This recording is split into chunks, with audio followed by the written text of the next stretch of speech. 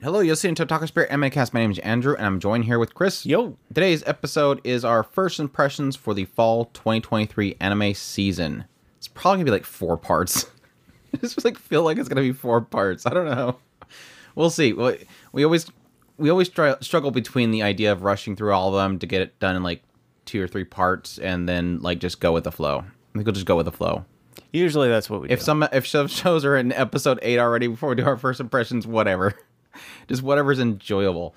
But yes, we have like, what was it? What did we say? It was like 70? 70 something. Like 70 some shows. I'm almost done with my first impressions on all the shows that I want to do. And it's like, I'm exhausted. I'm exhausted at this point. I'm like, I'm ready to start dumping some shows. So yeah, I'm not, like we mentioned last podcast, I'm not doing full reviews of all these shows. Just, it's an impossibility. We were talking about like 35 hours a week of just watching. Yep. Yeah, not happening. But yes, we're from otakuspirit.com. That's where we can go for all of our links, social media links, ways to get a hold of us, and yes, ways of supporting us monetarily through Patreon, tips, links, all that good stuff. If you're on YouTube, you can become a member of the channel or drop us a super. We really appreciate it. So, yes, without further ado, let's just jump into it because we got a lot to go through, and I want to keep Chris all night because I'm sure his doggies will be really mad. I know that's why that one dog goes crazy. I get there and she's like, oh yeah, let me act like a princess, and then when you get close, I'll do your neck because you keep him busy all the time. It's one of those kind of dogs. Anyways, my daughter left the nest and returned an S-rank adventurer, or Bokinsha ni naritai to Miyako ni dette ita musume ga S-rank ni natate. Long title. Being done by Typhoon Graphics, based on a light novel. Genres are adventure fantasy. And yeah, this one opens up with Angeline, or Angie for short. And Angie was, well, it opens up technically by Belgrieve, which is this guy who was an adventurer. He got injured. His leg got bit by this shadow wolf weird looking thing. And he had to stop being an adventurer. He starts living in this small little village. And at some point, he's out in the forest looking for stuff. And then eventually bumps upon a little baby carriage, a little baby inside there. And he notes that there's like this like circle, whatever, formed with some herbs and stuff like that. So he assumes that she was left there, on purpose. It wasn't like somebody, oops, lost the baby. It was abandoned. So he decides to take the child and raise it as his own. And yes, this ends up being Angie. And Angie, really quickly, as she's growing up, he's training her to be a swordsman. Eventually, she wants to be just like her father and become an adventurer. So at the age of 12, she leaves and goes to become an adventurer. And yes, as the title leads you to believe, she becomes an S rank. And then she wants to come home really badly because she loves her dad.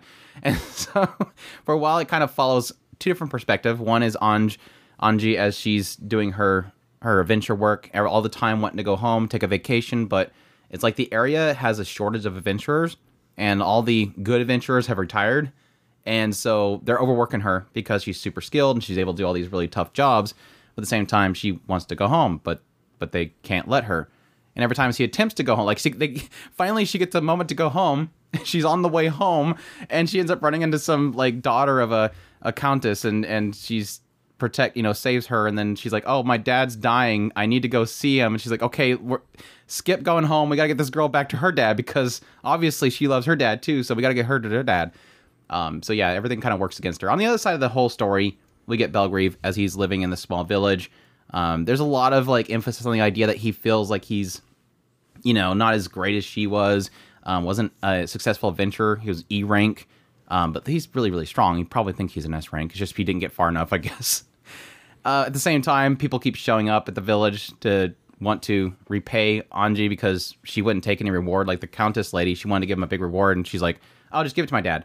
Then the new lead of this particular family, the Bordeaux family, she ends up showing up and wants to bring Belgrieve into their family, and he's like, "No, I'm not doing that. I'm staying here." And then eventually she finally gets to come home. Spoiler. So your thoughts on my daughter left the nest and be returned an S-rank adventurer? I generally find this show enjoyable. It's kind of got this sweet kind of undertone of, yeah, I can see the argument that could be made for kind of daughters a little bit too kind of obsessed with her daddy, but at the same time, I just see this as a kind of sweet little doty daughter, and a dad who's just kind of trying to find his place in being a role model for his daughter. And the problem that he faces is that he feels like he's not strong enough, and yet at the same time he's super proud of his daughter that is easily overtaking him and his place as an adventurer. So it's got this really sweet undertone, and I really do enjoy it. The characters are pretty enjoyable as far as I can tell. I can't really place my finger on anybody who's kind of really just not worked for me. So yeah, all around, I have really, really enjoyed it. Have you met the Ilya wannabe girl? The girl the girl that looks like Ilya? I don't know. I just seen her picture and I was like, oh, look, it's Ilya. No, I haven't seen her yet. Apparently Ilya's in the show. Legit looks just like Ilya. No, I'm two sides on this one.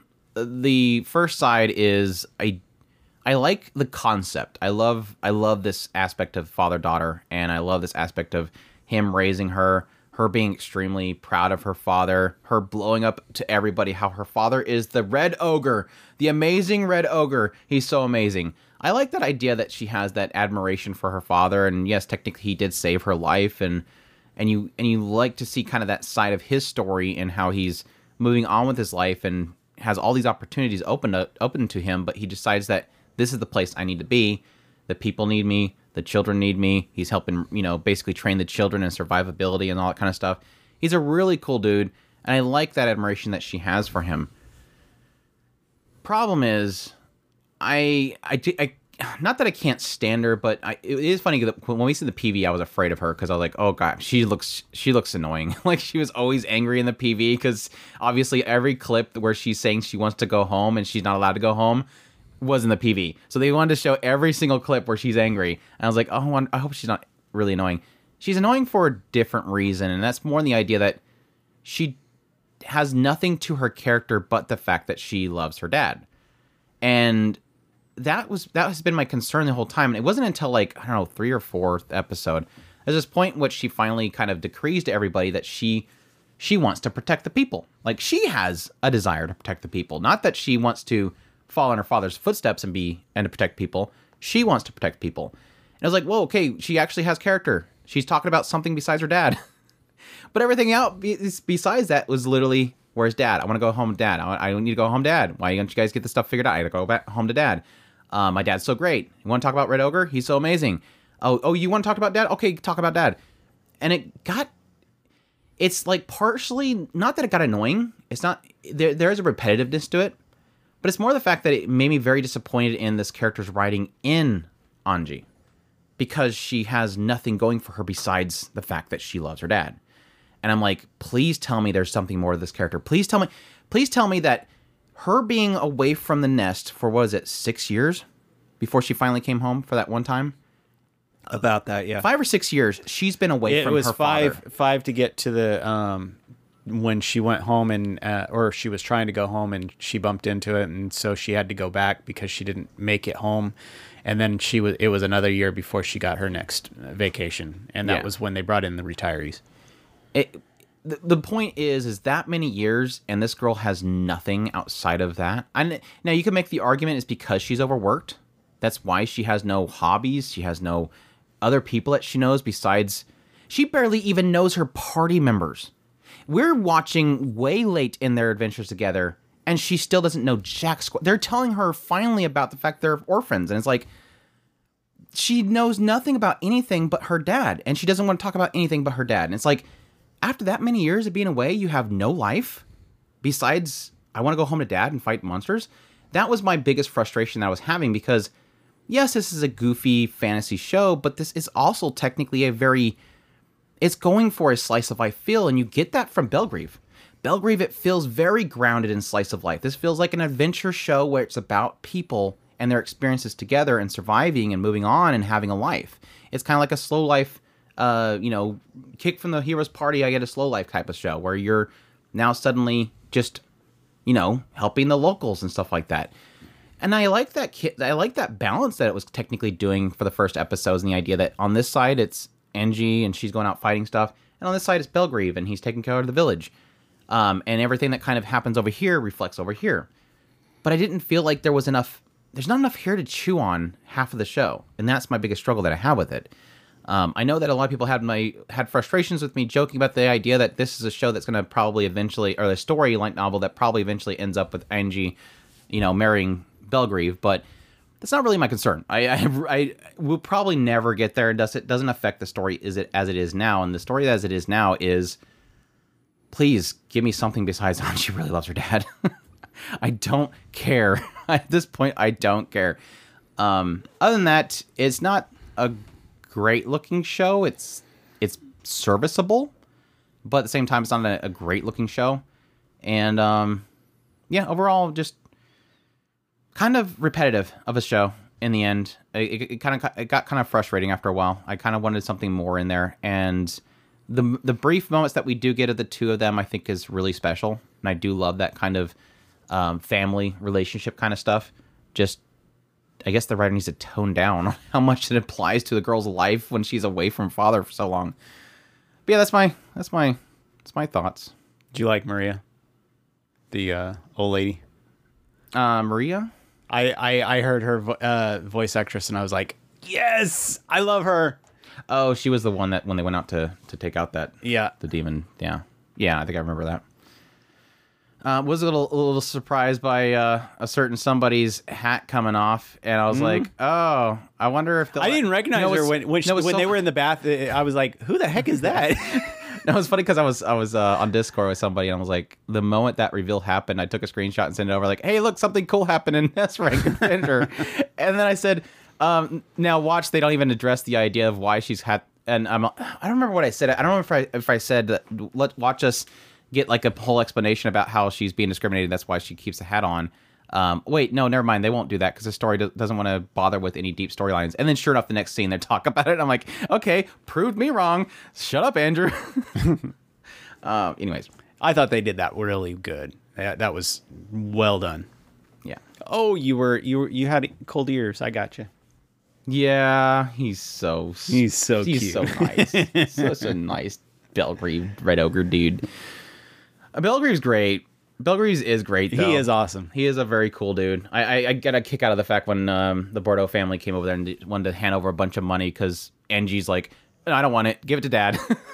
And he shows up and she's like, literally, he's like, no, I don't want it. And she's like, well, it'll like dishonor us or something like that if you don't take it. He's like, oh, okay, fine then. I'll just put it off this side until Angie gets older, I guess. Eventually she'll need money. Maybe she'll lose a leg and she'll have to use the money too. Don't say that. Anyways, my daughter left the nest and became an S-Rank Avenger. Our dating story. Are you ready for your dating story? I only watched one episode. Wait, no, I'm looking. See, you have to catch me. If I scroll down this screen, I'm doing it wrong. I have a list over here. I have a list based on when they started. So at least Chris has a long period of time to get around to them. No, our next one is the most controversial. Yeah, literally the most controversial show of the season. Can you guess, Chris? Most controversial. Like, I'm being serious. I'm not joking. It's literally the most controversial show of the season. I have no clue. A Girl and Her Guard Dog. Nope, I did not watch it. Oh, good for you. This one's Ojo to Bankenkun. This one's streamed on Crunchyroll running for 13 episodes, done by Project Number 9, based off of a manga. Genres are drama, romance. And this one opens up with a girl named Isaku Sinagaki. And when she was 5 years old? Yeah, 5 years old. She lost her parents. Chris, it's the return of the dreaded trope. Car accident. It's been a while. I can't think of the last... Well, there was the mother that died in Taisho Tomi, but man, that whole trope of the parents die in a car accident and that's why I live alone has kind of disappeared. It's been a while. But yeah, they die in a car accident. Turns out her grandfather takes her in, and her grandfather is pretty much a mob boss. Like, he's a leader of a Yakuza group. And so she's brought in. She's pretty much referred to by everybody as the grandfather, or the boss's granddaughter. And she quickly meets Keiya Uto. And Keiya Uto, who is about, 11 years older than her? 11 years older than her. So he would have been, 16? He is assigned to be her bodyguard. And she immediately is like, I just want my parents. Where's my mom and dad? He's like, don't worry. I'll be your mom. I'll be your dad. She's like, well, you're not old enough. You're like a brother. Okay, and I'll be your older brother too. And so he starts taking care of her, being her bodyguard and everything. And eventually when she gets to the age of 15, going to high school, she picks a high school way far away. Like, she wants to get as far away from granddad as possible. She wants to get away from the Yakuza. It shows us a brief clip where she's like going to school when she's like 5, and all of her friends that she had were pretty much all like, oh, I'm sorry, we can't. Mom said to not hang out with you anymore because your dad's part of the Yakuza. They're like all afraid of her. So she wants to get away from the Yakuza because it's affecting her relationships. And so when she goes to this new school, she gets there and she's like, oh crap, I gotta get the courage to start talking to people and everything. It's the first day.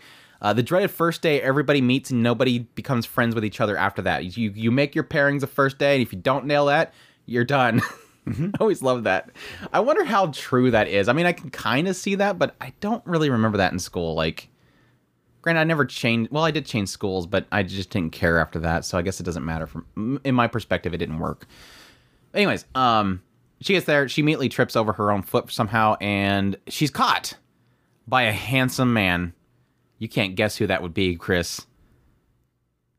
Kaya. Probably the guy, the guy who makes all the faces. The grandfather. He shows up. I enlisted in the school. I'll be at your school too. Don't worry, granddaughter. No, Kaya. Her guardian, her bodyguard shows up. He says, "Yeah, I worked it out with granddad. I got to protect you. I got some hookups with the principal and got enlisted in here. Even though he's 25 years old, he's now sitting in a classroom with a bunch of high schoolers, and nobody can tell that he's a high schooler. No, actually, there is some girls that actually point that out. They're like, you don't look like you're 16. You look like more like you're 26. Yeah, called it. But no, he's going there because he's afraid. You know, he wants to protect her. And also, additionally, yes, that high school's full of boys that are dangerous, and she doesn't need to be around those kind of boys. So every time boys come up to her, he kind of intimidates them and scares them away. Over time, what you kind of get a sense of is, on one end, from Misaku's perspective, it's her trying to get away from Kaya. Yes, initially it is, I want to get away from the Yakuza, but it is also because she wants to get away from this quote-unquote one-sided relationship. She loves Kaya and thinks that he'd never return that, and she's trying to get away from that. She wants to go find actual love. So there's often a lot of cases where she meets somebody, like this guy Tamaru, and she's like, I hope that this can work out, that I can have a relationship with this guy because I need to kind of find that. At the same time, she's struggling with the fact of actually meeting people, because she blamed always before that the reason that she never had friends is because she had everybody afraid of the Yakuza. But now that she's alone, away from her family, she's not doing a really good job of it. She's like, well, it's suddenly realizing it's more a me thing than really them, because I'm not good at finding people. Seeing her kind of push herself to learn volleyball so that she can help the class, so that she can get friends, was really sweet. At the same time, she's kind of noticing the idea that more that she tries to push away Kaya and meet other people and get out there, she's starting to crave him more. She's missing him. She's wanting him more. On the opposite end, Kaya is... I don't know yet.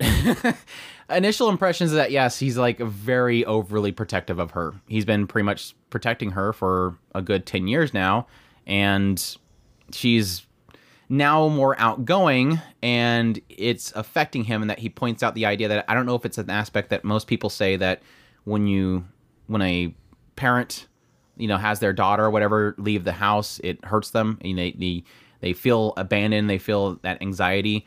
I'm starting to feel that, so maybe that's the same thing. And then at the same time, he's making requests for things like to kiss her, and how he's talking about, you know, I work a lot with a lot of, you know, clubs and stuff like that, and I always associated kissing with having sex, and now I just have the desire to kiss you, and I want to see if you can teach me how that works. And so it's already kind of drifting into the realm of kind of like, oh yeah, this dude's totally going after her. So it's a mixture of her trying to get away from him, move on with her life, and experience things for the first time, while at the same time on his end, it's probably cold Yakuza boy that is learning love. And of course, the problem that comes from all that is that, yes, 15-year-old and a 26-year-old, so that's where the big question marks fly up. Initially, I thought this show was going to have two major problems or controversies. One is the age gap, 15-year-old and 26-year-old, and the other is all the PVs and stuff kind of laid it out like this is her dad. Like, he wanted to become her dad. but it kind of played out her early age up until 15 is that her grandfather was her father, technically. She was brought in by her grandfather. He said that I'll be your papa, whatever, but I don't think he was, it hasn't really indicated that he's a father figure. It's always indicated that he's like a big brother that's always taking care of her. So I don't think it's that, at least it doesn't have that. Like that creepy part is not in there, but the other creepy part's still in there. But yeah, okay, so the show. And again, I've never really cared so much for like throwing things out just for the sake of it being like age gap stories or whatever. I'm always kind of interested to see what the story does. That's why I checked out Higehiro, and I thought that did it really well. Koikimo, all these other shows that have age gap, just to see what story they're planning on telling. I mean, After the Rain's another good example. I think After Rain's pretty darn close to this idea of a much older gentleman and a much younger girl. But I'm always willing to check it out if it's got a good story to tell in there. Yes, when it gets to that point where suddenly Keiya is jumping on her, which she's pretty much already done so far, but not really gone too far with it, that's when it probably gets a little questionable. The story itself is okay. It's not an engaging story whatsoever. I think the earlier episodes were really solid in the idea of seeing Isaku trying to get out and meet people, her struggles, her blaming the fact that her family was the reason why she never had friends, her pushing herself in order to get out there and meet people was really sweet. I thought that was really fantastic. And then, yeah, I was fine with the idea of Keiya, popping up every now and then and beating up a guy for forcing himself on her when they're in a karaoke place. Him coming in there and taking this guy and bashing his head into the table like 15 times before she says stop. Taking her out of there and, having that little moment of, did he touch you? Did he do anything to you kind of thing? It was like that. It kind of gets in that whole big brother comes in and saves the girl kind of aspect. And I was kind of fine with the whole idea of her kind of helping him out with his studies because his grades suck, even though he's technically just faking getting in there anyways. Still her kind of helping with studies, transitioning to having a date and all that kind of stuff was fine. But I think my biggest struggle that I have with the show so far is that I'm not feeling Keiya at all. And I think that's the problem with a show like this that is a quote-unquote romance is that you kind of need to get both sides. I get Isaku. I get a girl that's crushing on a guy that's been, basically filling a gap for her for a long time. I get the idea that she felt, terrible after losing her family, and then she got this guy comes in and pretty much sweeps her off her feet and protects her. I get all that side. I get Isaku's side. I get her struggle. I get her desire to get away from this guy and that desire to get back to it. That feeling of I feel like every time I get further away, I want to get closer. The biggest problem this show has is Keiya. I don't get him. And like I said, you can probably chop it up as Yakuza boy, hardened, kills people all the time, beats them up and all this kind of stuff. And now he's finally learning love. But I don't really feel it at all. He just feels so blank. He feels so deaf. And I think that a lot of that has to do with it. This is, from what I understand, from a shoujo manga. And that's technically an archetype they love. They love that mean, cold guy that just forces himself on the cute little girl all the time. It's a massive trope with shoujo. And I've watched quite a bit of them. And they ultimately in the end they never do anything with it. That's not to say this is not going to do anything with it. I'm just saying it feels like we're going down that same route, that it doesn't really, that there probably won't be it because this is something that is an archetype that is enjoyed in the fandom. That's mainly why I say it. It's an enjoyed archetype in this type of genre, and whether it's going to break from that or not is the massive question mark. But I don't know that I care to stick around to see it. It's not that there's nothing in here. There's the chemistry, the comedy that they kind of sprinkle in there. None of it is working for me. So I don't know that I necessarily want to stick around to find out. The other problem is the show is not great looking. I think she's got a unique style to her, and they're trying really hard to try to capture that style. But it seems like every scene she looks different. One scene, her eyes look weird. One scene, her eyes are huge. One scene, her lips look like she's a chickmunk. One scene, her lips look normal. This other scene, her hairline's running away from her eyebrows for some reason. Her design is all over the place, so the studio is not keeping very consistent with her at all. And on the opposite end, Keiya looks like he's a Tokyo Revengers character reject. I don't know, maybe he didn't get the audition and they just kind of said, don't worry, we got another show for you to jump into, and they pulled Keiya over here. They're like, oh, that's sorry, we got plenty of people to star in the next Tokyo Revengers. Go star in A Girl and Her Guard Dog.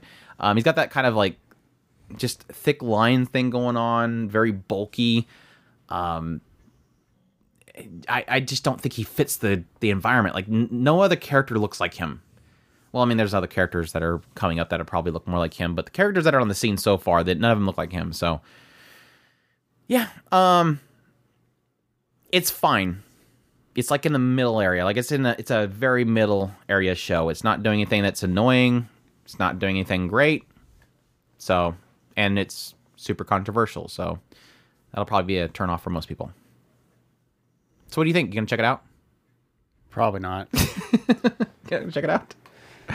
I mean, I like my shoujo shows, but I don't know. This one, it's not really sounding like it's gonna hit well for me. There's a lot of opportunities for it to do. I mean, that was kind of like I don't know, it's a completely different show, different genre and everything. The Yaika Girl one, the Yakuza's Guide to Babysitting. It's kind of like that whole thing where it's like, there's so many cool storylines you can do out of the Yakuza perspective. Mm-hmm. I mean, they dabbled a little bit in the idea that at some point he gets attacked by somebody and he beats the crap out of the guy, but she heard a gunshot, so she runs back to him. And she's like, oh yeah, that reminded me that was one of the reasons why she was trying to get away from him, is that she's afraid she's going to turn a corner one day and he's going to end up dead, because she knows what he's doing. She knows that she's a part of her family. But it doesn't get into it enough. Like, it doesn't feel like it wants to get into it. This show does not. This show feels like almost like it uses the Yakuza thing as a backdrop for everything forward, but never to use it within the story. Now, granted, here in the recent episode, slight spoilers, she gets kidnapped, and they can probably get into more then. But it always feels like that story is a backdrop. Like, it's not part of the story. It's just him being superly clingy to her. So I don't know. I might give it one more episode because I'm curious to see what happens with the kidnapping. It's probably just going to be Keiya shows up and beats the crap out of everybody and carries her out with a couple scars on his shoulders, and she goes, oh, doki doki, but who knows? They might do something. Probably not. Girl and Her Guard Dog over here. Farron, Chris, it's time. Farron, are you ready to talk about this show? I told you. I need until next week on that one. Are you serious? Yes. How many episodes have you watched so far? None. That's my focus for next week. Oh, I thought about Apothecary Diaries. Okay, guys, sorry, we're not talking about Farron because Chris is requesting one more week. Slacking. Requesting. What about Firefire Daigo? Did you check out Firefire Daigo? Heck no. You didn't watch the Firefire Daigo? No. Why not? Because that one is really low on my interest list. You didn't... I'm going to get into the joke already. I should wait. Firefire Daigo, Rescuer in Orange, Megami no Daigo, Kyokoku no Orange. Being done by Brainsbase. Sources of manga. Genres are action and drama. Of course, this is by the creator Masahito Soda, who did Kapita and the original Firefire Daigo. I don't know if this is tied at all to the original Firefire Daigo. I think the main character is related to the character from the first. I don't know. I just went straight into the show. So if I'm missing something, I apologize. No, I don't. But no, this one opens up with this like training boot camp place where they're training firefighters, and we have Daigo, Toaki, Shun Odada, and Yuki Nakamura. The basic idea between these characters, you have Toaki is like a prodigy. This dude's good at everything. He's very hardworking. You'll get a quick sense that at first it seems like he's a snotty, I'm good at everything kind of person, but then you'll kind of see here and there that this dude's putting in some major effort. Then we have most of the perspective in these first episodes is Onada, and he's the guy that's constantly chasing after Toaki. He's trying to outshine him or whatever.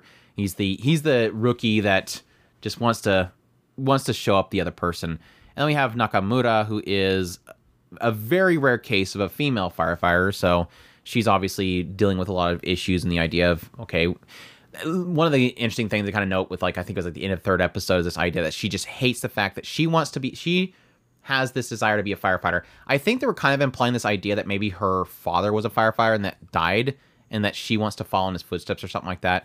But she's struggling because she's angry at the fact that she was born a woman, because she has to work extra hard in order to gain that same build and whatnot that the men do. So that's kind of the setup of the three main characters. In the first, I think it was the first full 2 episodes. At the very beginning, it opens up with the characters helping with this big, massive catastrophe.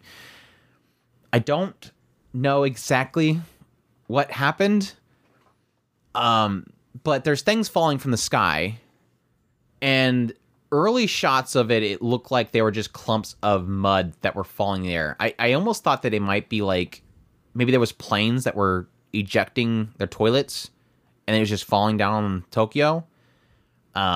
Then I thought maybe it was a kaiju attack, like this kaiju, like they were like maybe like kaiju monsters that were falling from the sky. And then later on shots, they were on fire as they're falling down. So maybe the first shots, they forgot to add the flame effect to the animation as they were coming down. So I'm thinking either like a crazy meteor shower, but they would be bigger impacts. Like these big clumps, they would probably make bigger craters. So they can't be meteors. So they have to be volcanic. So maybe, isn't Mount Fuji pretty close to Tokyo? What's close to Tokyo? It was probably an eruption then. So I'm guessing an eruption.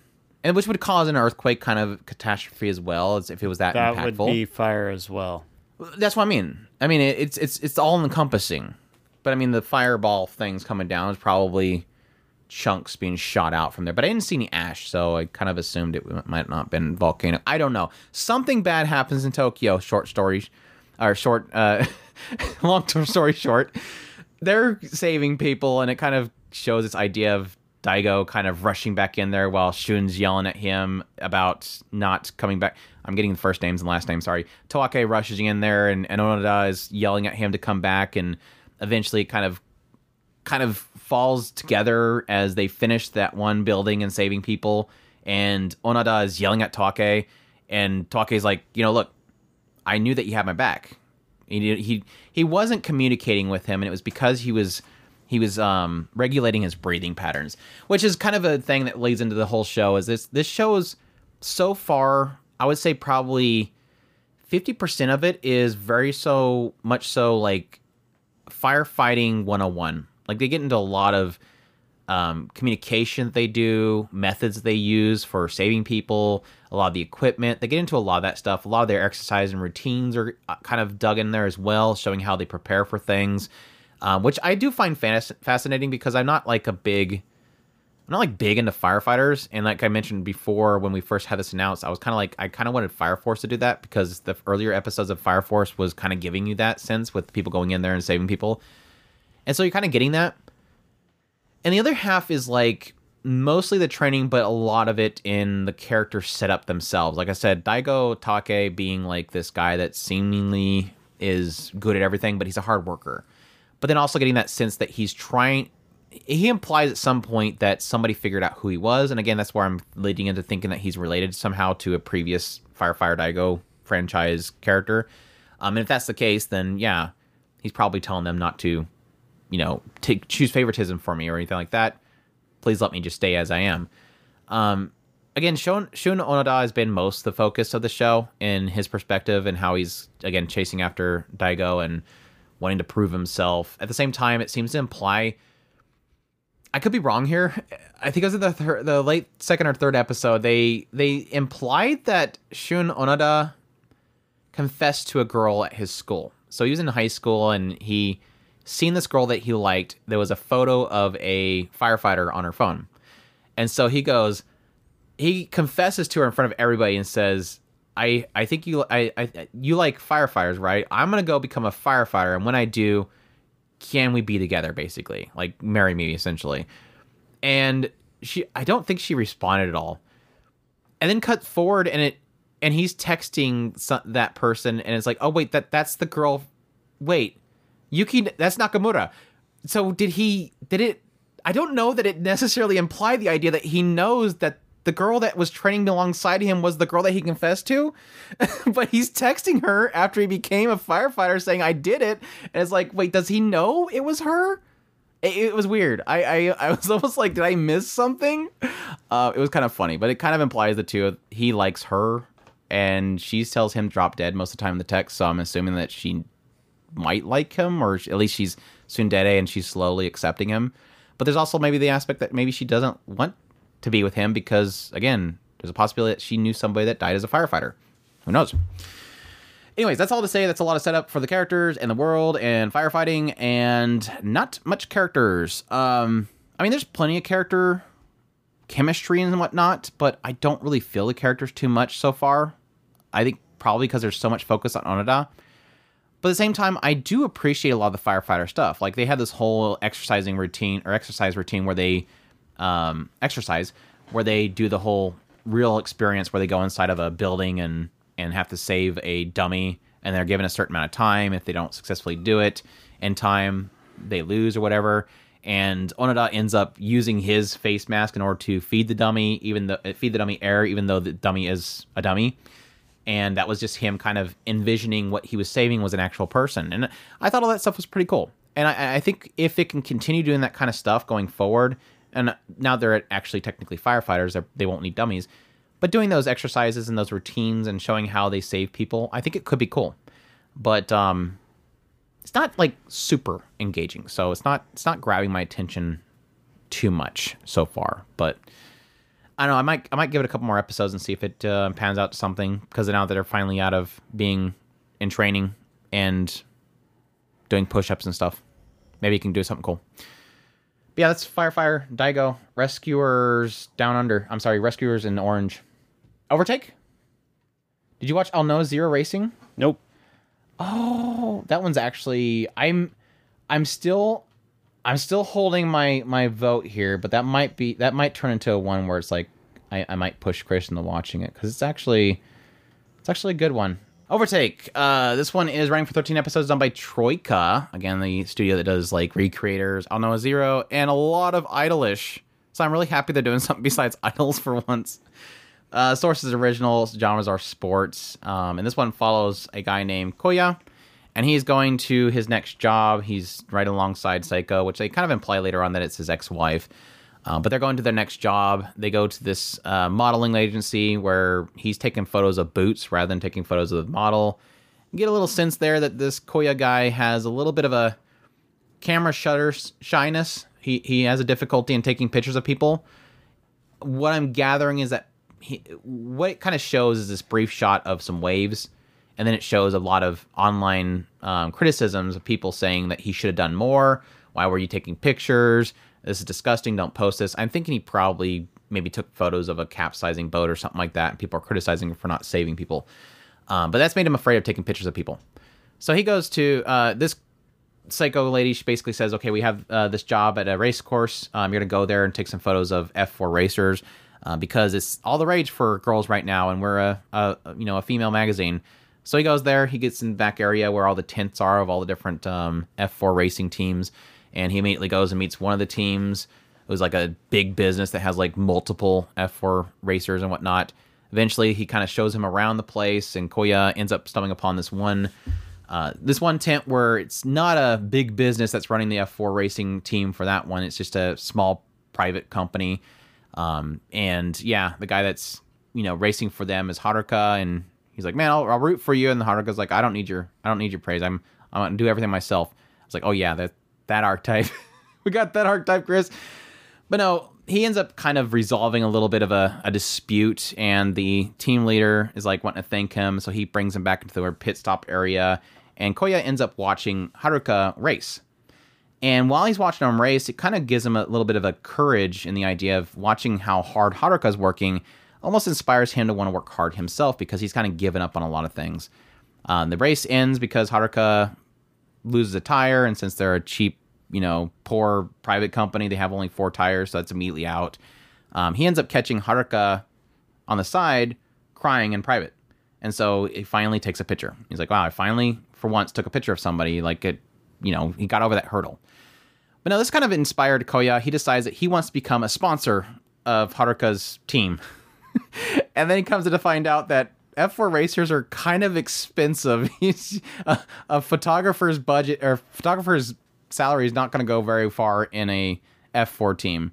But he ends up kind of not letting that hold him back. He ends up going out and trying to finding them sponsors. Gets them this idea of doing small loans and taking advertisements from different companies, all to eventually get a lot of funding for their team and eventually go out racing again. And we get a brief little race between Haruka and somebody from his past that really hates his guts. There's another team, like I said, the first team that Koya ends up meeting, they're a big company and they have like multiple engines and spare racers and stuff like that. They have 2 racers, and one of the racers is Toshiki. And Toshiki is like always kept as a second racer. So whenever they're on the track, these 2 racers from this one team, he's always the one that stays behind. He's always told, keep behind him. He's basically only going to jump up there whenever Satsuki, their main racer, actually falls back. And so he's got a lot of bit of issues there, and he really doesn't like Haruka because he believes the reason why they're always keeping him as a second racer is because Haruka cut him off at one point. So yeah, that's all to say. Overtake, my thoughts. I really, really, really, really like it. There's only one issue the show has, and that's probably just the fact that they use CGI for the F4 racings, which not a big shock. I don't really necessarily see any studio these days actually 2D animating race cars. That said, while they do have a bit of a baldness to it, I guess is the best way to put it, they look like CGI cars. They do a really good job of putting really great camera angles into it. Like if you ever watch like F4 racing and stuff like that, you'll often see those shots from like the sideline where the race cars come around the corner and they come straight towards the camera, and you got that really, long depth of field. They kind of do that same thing with the CGI racing, and it's like it looks really good. Like they get that little effect in there of like the hot concrete or the hot asphalt and stuff like that. It looks really good. They get the perspective shots and everything. They're doing a fantastic job with it, and that's kind of what I like about Troika as a studio. And technically, Aoki, who is the director of it, he's really good at these perspective shots. He's a really great director. He did Recreators, I'll Noah Zero, It Invaded. He's a fantastic director, so I kind of expected that, but at the same time, it does make the races themselves really intense. Like they have great music, they have great sound effect. The setup for each of the races themselves are actually, there's a lot of intensity behind it. There's like an encouragement behind it that fuels it to be much more hype than it should be. This is kind of one of those cases of like sports shows that me and Chris talk about often, where you can either be a sports show about sports, or it can be a sports show about the players. This is definitely one that's falling in that second category. The players, the characters themselves is what's important. And I like that, and I prefer that because it makes the actual races intense and interesting. Just like, again, with that third episode with Toshiki, and the idea that he's angry because he's not the first person for the first racer in this team, and they won't give him that position. He asked for it, and they won't give it to him. And he blames Haruka. So obviously that makes the next race where Haruka and Toshiki end up bumping into each other.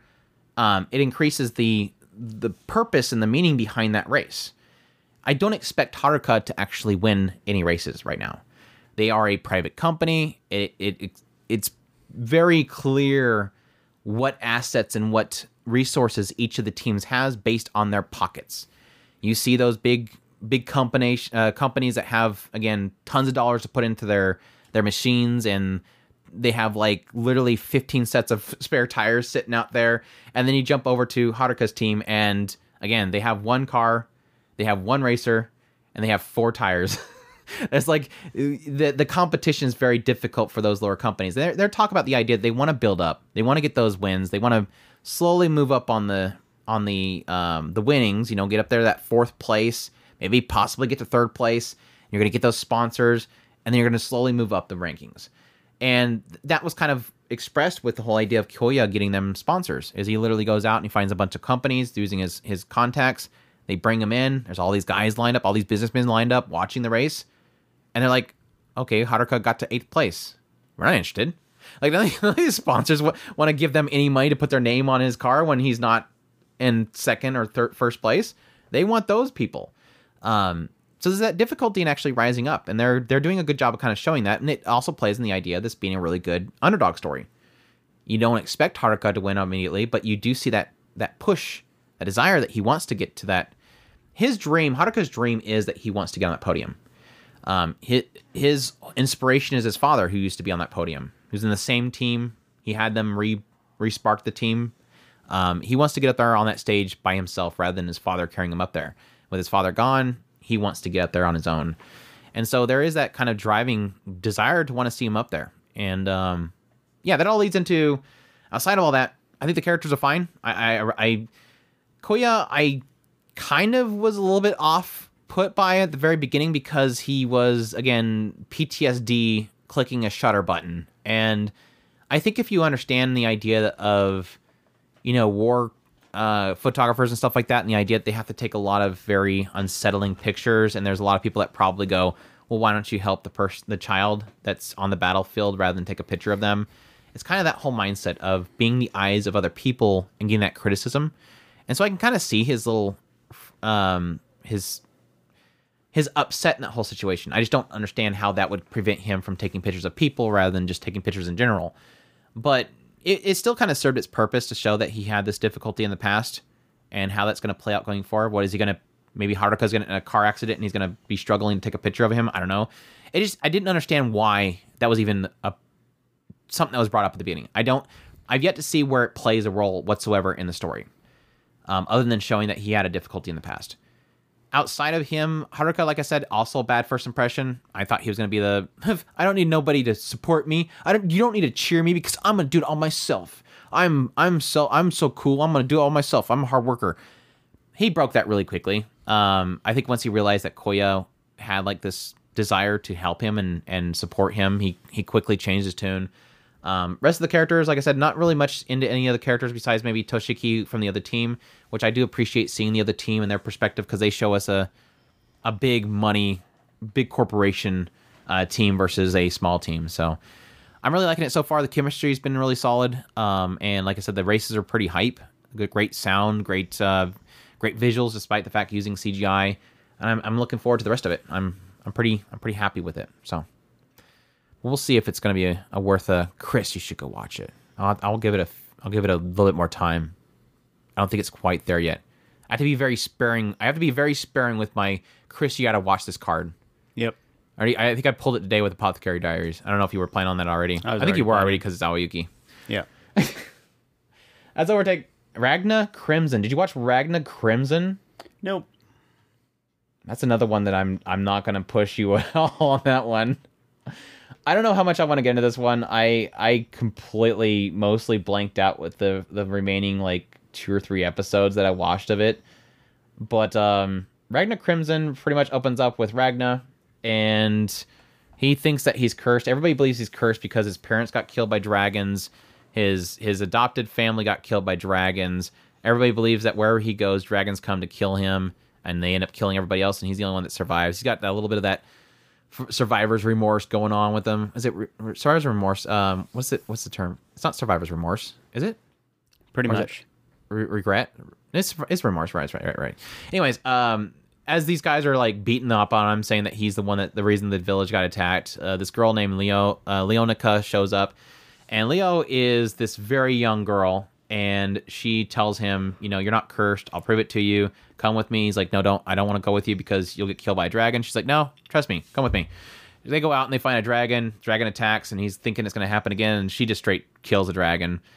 This Leo girl is like just a young prodigy, basically. She's super good with the sword and everything like that, and she pretty much grows. He grows up alongside her, supporting her, being basically his maid, taking care of her, washing her back, making her food, all this kind of stuff. Whatever she needs done, he takes care of her, and she just kills things. And that kind of comes with some criticism. Everybody kind of watches him following her around, and everybody believes that she's just protecting him and that he's just milking off of her. And eventually, one day, he ends up getting confronted by this man that tells him, you can't protect anybody. Leo's going to die. And you can't do anything to get stronger. You're not going to get strong enough to protect her. Keeps coming by and telling him that. And ends up showing him a vision of Leonica dying to a dragon as it's attacking the town. And he gets desperate to want to get stronger. And then eventually, one day, the day that he envisioned happens, where suddenly this dragon shows up in the town and starts killing everybody. And Ragna goes to confront it, and it quickly swats him away. And he's then back into his mind again, unconscious, and talking to that old man again, where he discovers that old man is his future self. And that future self tells him, yeah, back then I couldn't protect Lenica, and you can't either. He's like, well, then give me the power too. And he's like, I was planning on doing that. So he pretty much, all the knowledge and power that he gained in the future of basically making himself into a human weapon, he bestows upon young Ragna so that he can become OP character that goes in there and punches things and they die. And he saves Leonica. Yay! That's a good show. Anyways, moving on. But no, here's where things get a little bit weird is, yes, now he's got super OP form. He's got all the knowledge and everything of the future. He finds out that his future self essentially made this pact with this this dragon trader, Crimson, that the two of them would find out a way to kill all the dragons from the world itself and kill Crimson herself because she's one as well. And their plan was to, again, send that knowledge and everything back in time to Ragna and then have him meet the young Crimson self, and the two of them basically do what they failed to do. And that's pretty much been it so far. He ends up ditching Leo because he doesn't want her to get hurt. He finds Crimson. Crimson is crazy and makes him drink a potion that if he disobeys her or him, he'll die. And Crimson pukes up a slime that consumes everything as well. They end up finding some random village that was attacked, and then they turn Ragna's powers into bullets and machine guns so they can go out and shoot the dragons with machine guns on the back of an SUV. I was waiting for Chris to respond to that. You remember that one? What was that one show? What was it, like a year ago? Remember that one show where it opened up with, it was like supposed to be an ecchi show where this guy was, it was the one that had I think he had like a tattoo or something like that with like, everybody had a tattoo that was like their life or something like that. And if they did something good or bad or whatever, they had to do something. It would increase the number or lower the number. And if they ran out, they would die. And he was like a super negative number or something like that. I forget what it was. I want to say that and then at some point they went to a town. I didn't watch it. Oh, you didn't watch that one? Yeah, they went to a town. It was like full on fantasy. And then they went to this one town and suddenly this hole opens up and then helicopters show up and everything. It's like, okay, we're not doing like old medieval times fantasy. We're going like whatever. I don't know. Oh, I remember it now. It's right there, like in the front of my brain, and it keeps popping up and then it disappears every time I think of the name. But yeah, no, I know which one you're talking about. Yeah, I didn't get very far in that. It was a 2-course show, and I maybe got like 3. And then they went into like this. It then suddenly stopped and it went to like a school setting. It was weird. It was really weird. But no, this one, Ragna Crimson. What I'm guessing is that Crimson, again, being from the future and stuff like that, she has future technologies and so guns and all that kind of stuff and SUVs, and so she opens up this portal to a magical door and there's this big armory full of guns.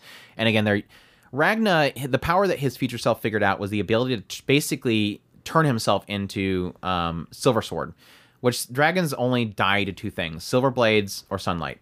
And so he's able to make his entire body essentially emit silver blade. And so, yeah, he's basically turning that power into turning them into bullets, and they use that to kill the dragons while he's unconscious or not able to move. But yeah.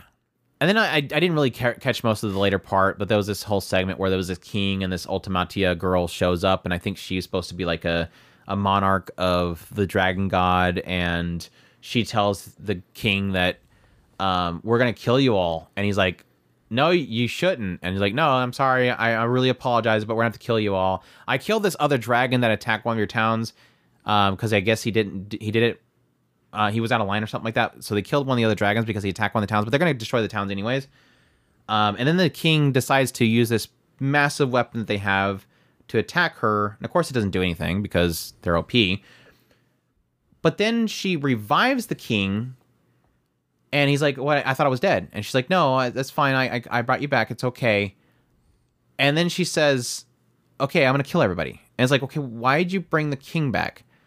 Oh, because she wants him to help her by, I guess, making sure that nobody flees, I guess.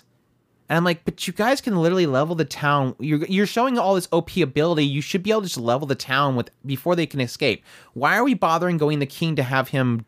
It got dumb at that point. I think my biggest struggle that I have with this show, and it's the thing that's turning me off on it, is I don't care for the villains, and I don't care for Crimson.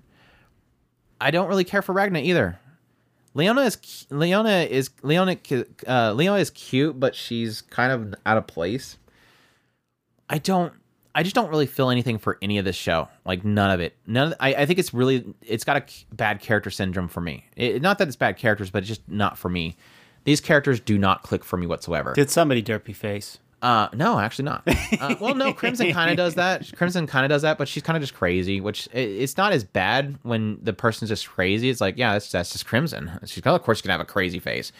No, they kind of did. Crimson, the old form, kind of did a Kurame face from Day Live.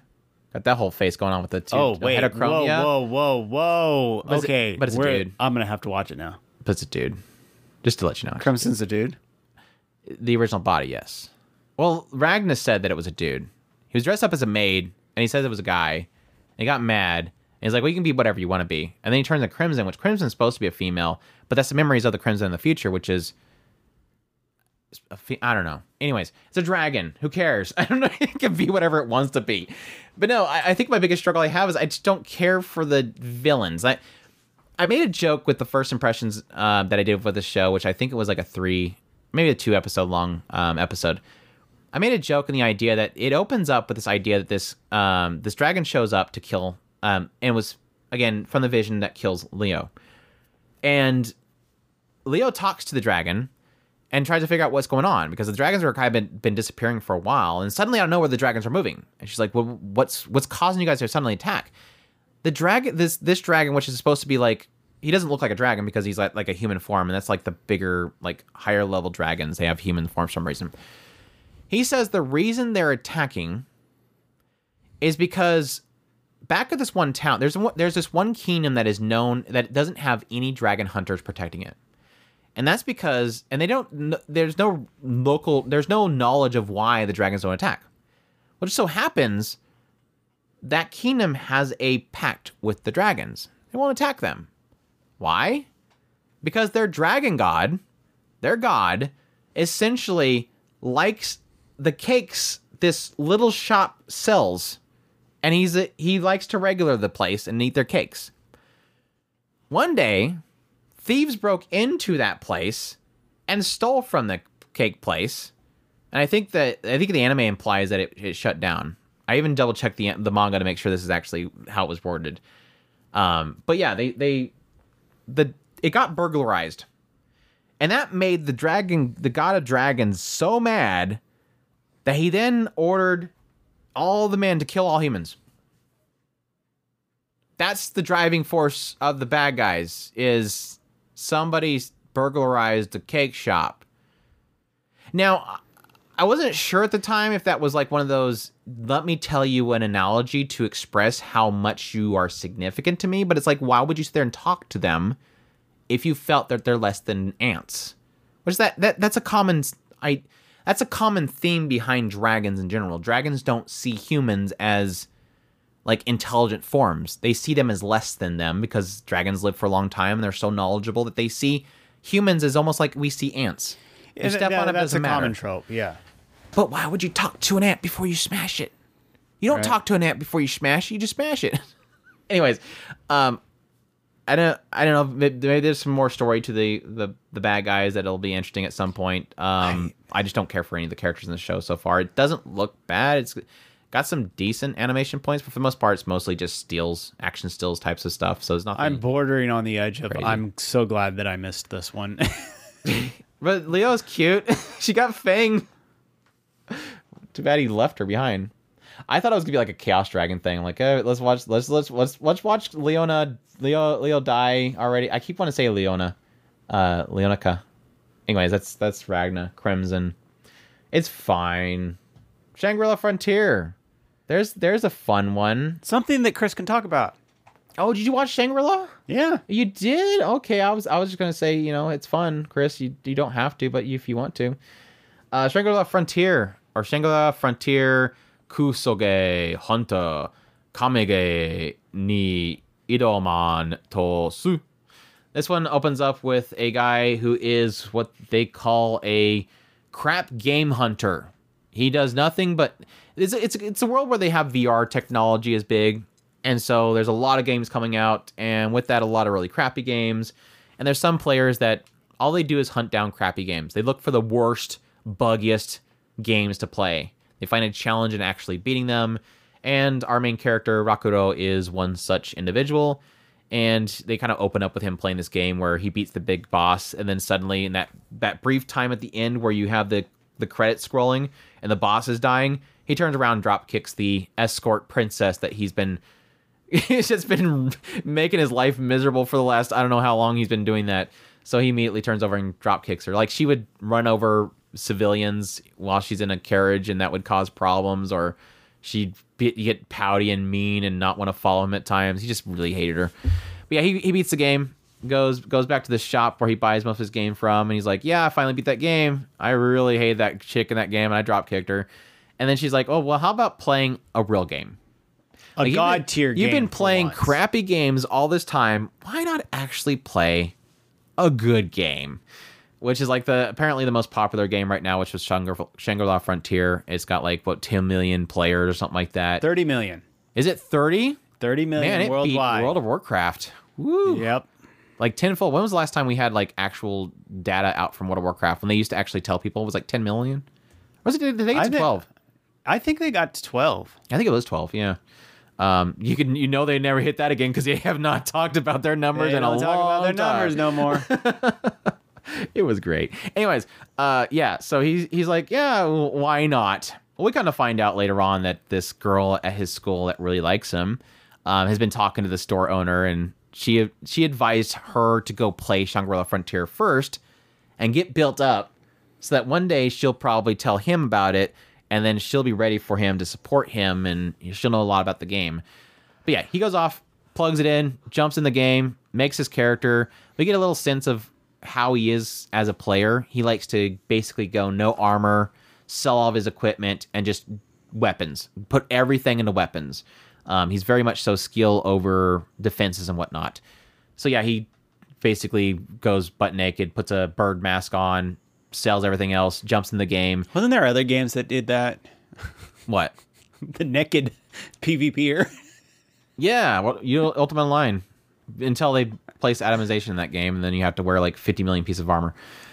Anyways, he starts playing the game, and he immediately falls in love. Like the traversing, the hitboxes, the responsiveness, no bugs. He's like, holy crap, for once I'm in a God tier game. This is definitely a God tier game. Everything works perfect. Everything reacts based on how you move and everything. You can do different techniques, and it gives you skills based on your techniques. So he's able to kind of experiment with different fighting styles. It kind of ultimately comes down to the idea of him being mostly counter-based. Counter and crit-based. He ends up bumping into... he pumps full of luck, dex... Vitality, and I think. Is it vitality? Agility. That was stamina. No, because he's a glass cannon. I know he has like no vitality. Like he's like one hit dead. Okay, then that's what I was saying. I thought vitality had something to do with it, but it might have been just agility. It's some other stat. But yeah, he's a glass cannon for sure. But yeah, the big focus early on was luck because he gets higher drop rates and he gets crit chances. Speed? So he's very high crit. Is it speed then? Because I know he was talking about the Vorpal Bunny that the Vorpal Bunny is. I think it was vitality. The Vorpal Bunny has just edged him out on speed. Yeah, I don't remember, but yeah, that's in the episode that came out today. So yeah, I haven't watched the episode where he talks to the Vikasha dude. He just got to the Vorpal place for me. But yeah, he fights some Vorpal bunnies, which are really very rare to come by. But he wanted the blades from the Vorpal bunnies, so he kills them a bunch. He finds out they're like 2% drop rate for his luck. Takes those, and those are like high crit weapons too. So he's just like nothing but crit.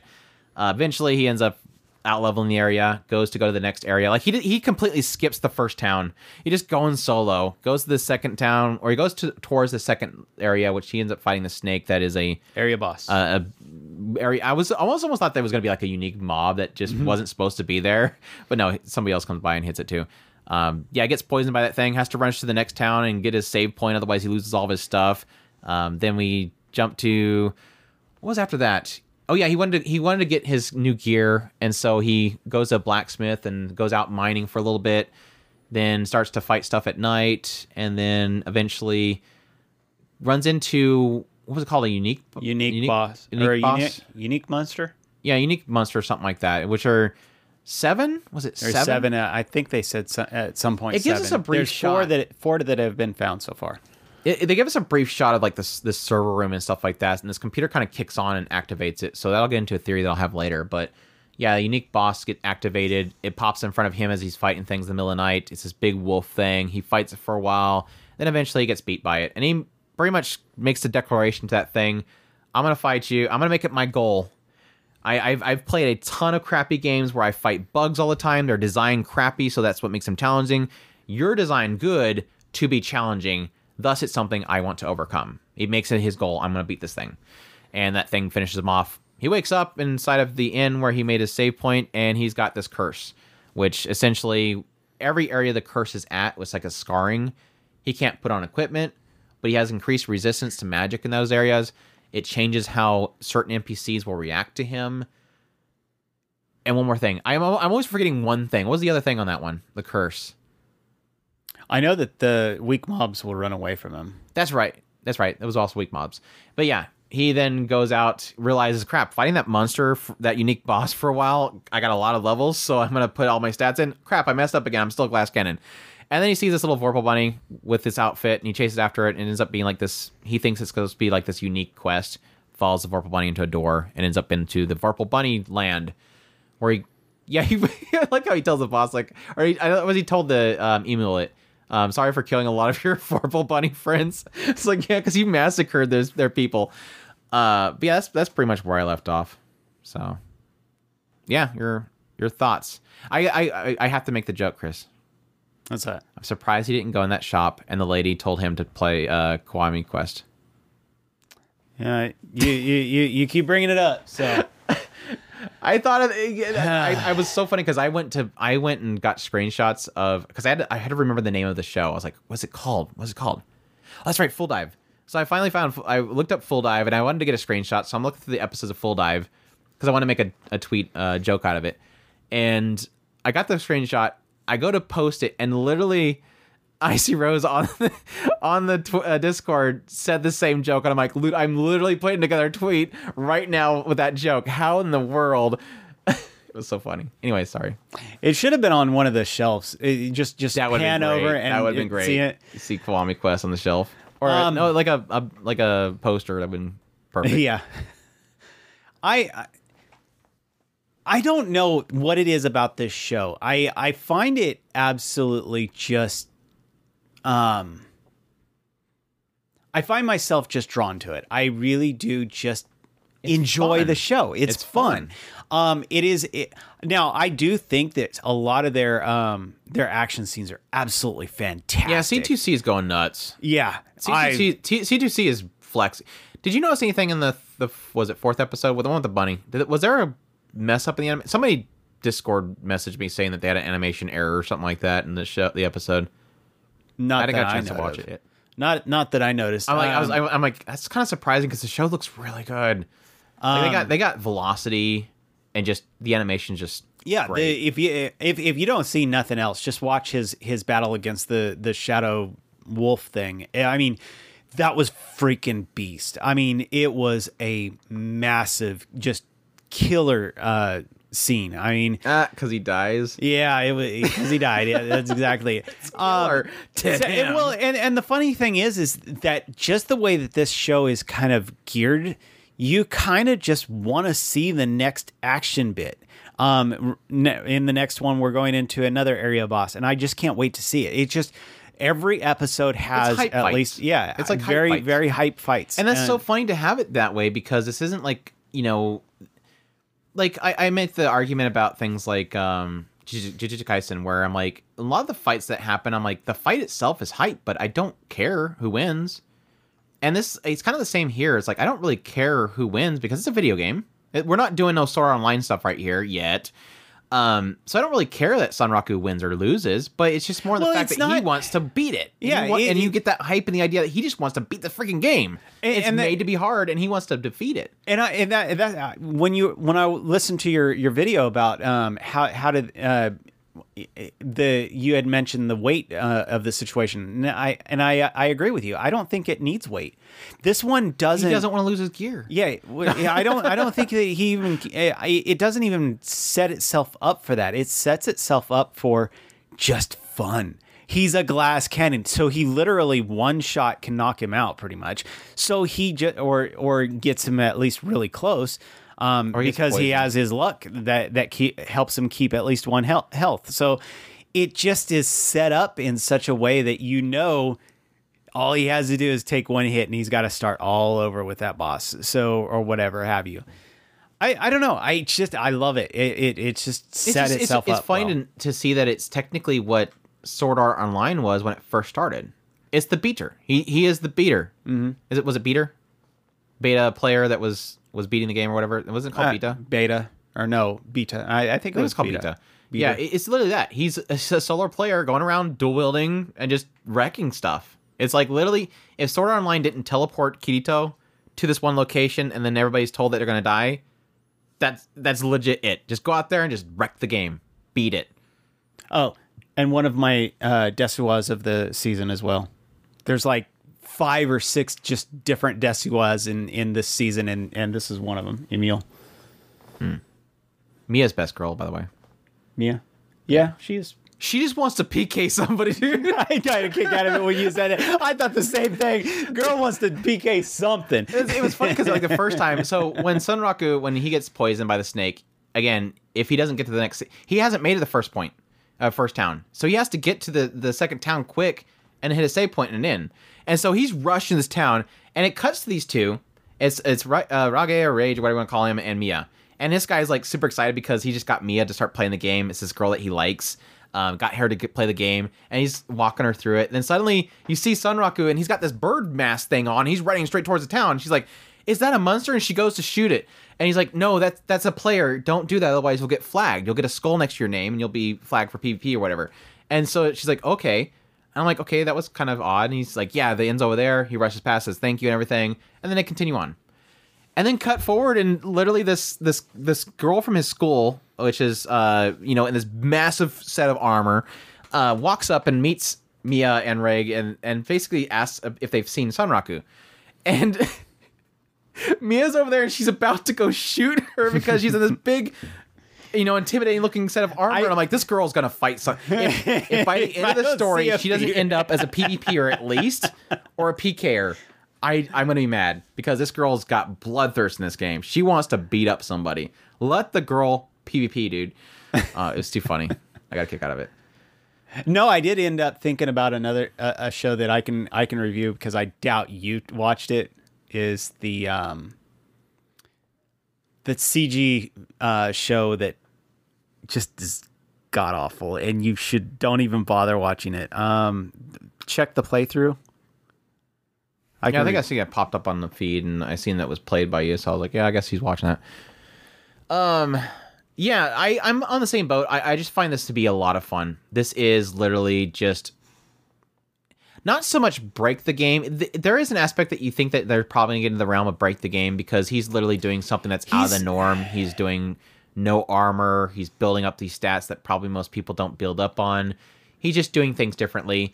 And now with this encounter with this unique, it is kind of playing into the idea of him having a purpose, but at the same time, this unique thing that's been inflicted upon him. It's also kind of implying the fact that he is, I mean, they've kind of hinted at the fact, but in the 4th episode, it does an entire section where he goes into another trash game, and he's literally playing, it's kind of a fighter game, but both of the people who are fighting each other are literally, him and the person he's fighting against are literally breaking the game. So I wonder if at some point they will kind of play on that he is used to finding bugs in games. Well, I mean, when is that in the idea and the fact that he's in a god tier game is technically they're not going to allow bugs. So it'll be interesting. I can see that because he has pointed out the idea several times, like, oh yeah, I'm so used to these games where like, yeah, you clip into the wall or something like that, or the hit boxes are crap. But no, I think the overall story that I was kind of getting hinted at based on the 3 episodes I watched I seem to be getting an indication of AI, advancing AI. Right. I mean, he was pointing out the idea that this merchant has like incredible AI, like he's having a conversation with it. Then I guess, like I said, it cuts over the servers. It shows the servers. Looks like there's an empty desk, and this unique boss thing starts activating, and yeah, it comes after him. It marks him.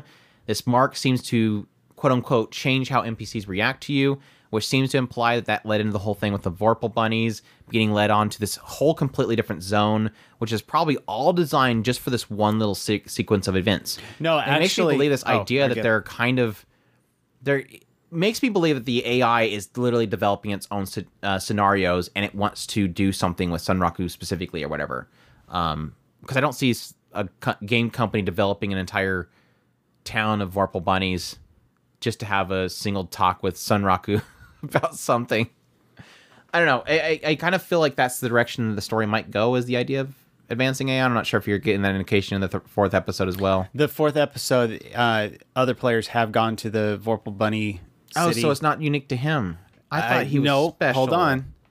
His quest is unique, but other players have been to the Vorpal bunny city. Nobody else gets to talk to Vaish. Right. Vaish. That's about as far as I want to go as far as the spoilers. It's kind of fun. Yeah. But no, I've been having a lot of fun with it. I kind of hope one day... Has he run into the Skull Girl yet? Saiger G? I was like, I feel so bad for that girl. She keeps when the first episode ended and there was this person in a suit of armor sitting outside of this town, I'm like, that's totally her. Yeah. That's totally her. She's a part of this elite guild that is sole focus is taking down unique mobs or monsters, and yet none of them have been killed. And so their guild's not doing too good. No. Their whole guild is designed around killing these unique bosses, and none of them been killed. You guys aren't doing too good. She seemed OP though, so we'll see if she's does anything besides slicing snakes in half and chasing after him. Yeah, it's been fun. A lot of fun. It's just super hype. Music, animation's incredible. It's just a fun ride. It's just a very fun show. I think if you wanted to pull something out of me is the fact that he's solo, and every other character seem like they're all solo. Obviously, the girl from his school is not really with anybody that I've seen. Besides Mia and Rage, they talk to each other every now and then. There's no chemistry, and I think that's probably the only thing lacking, but I don't necessarily need it. As long as the solo gaming and stuff is fun, I'll go with it. Those two are pretty much introduced in the fourth episode. Yeah, I've seen shots of Arthur. Yeah, that's Shangri-La Frontier. Berserk of Gluttony. You for sure watched Berserk of Gluttony, didn't you? Yeah. I don't know. How did I know that? I watched it last night.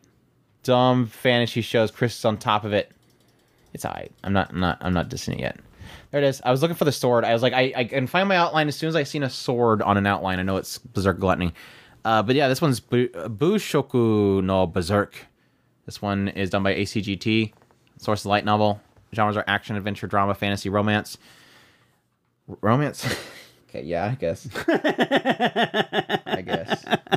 Roxy. Get some romance with Roxy. Yeah, this one opens up with Fate Graphite. Yes, that's a real name. And he is in a world where at some point in the past, this goddess Laplace had bestowed upon humans skills. Everybody's born with skills, and sadly, as most cases of this goes, that pretty much decides the haves and have-nots. And Fate Graphite is one such have-nots because he has the annoying skill of gluttony, which makes his belly growl all the time. He makes him hungry. All the time he's hungry. He's growling all the time. And for some reason, he's a part of the Holy Knights. He's just guarding a gate because he was told to by the Vlerick family. They go into the fact that the Holy Knights themselves are comprised of multiple families. There's 4 total families, the Hart family, this Vlerick family. We haven't gotten to the other 2 families. And the Vlerick families are jerks. They pretty much just walk around the town like they own it because they're the powerful ones, and anybody that gets in their way pretty much gets knocked to the floor. And yeah, they treat Fate like garbage, constantly making them do things they don't want to do. But that all works out fine because not all the Holy Knights are bad because, again, Roxy from the Hart family, she's great because Roxy's always great in every show. No. What? The Holy Knights are obviously evil. But Roxy's not Roxy is just weird. evil. Roxy's just weird.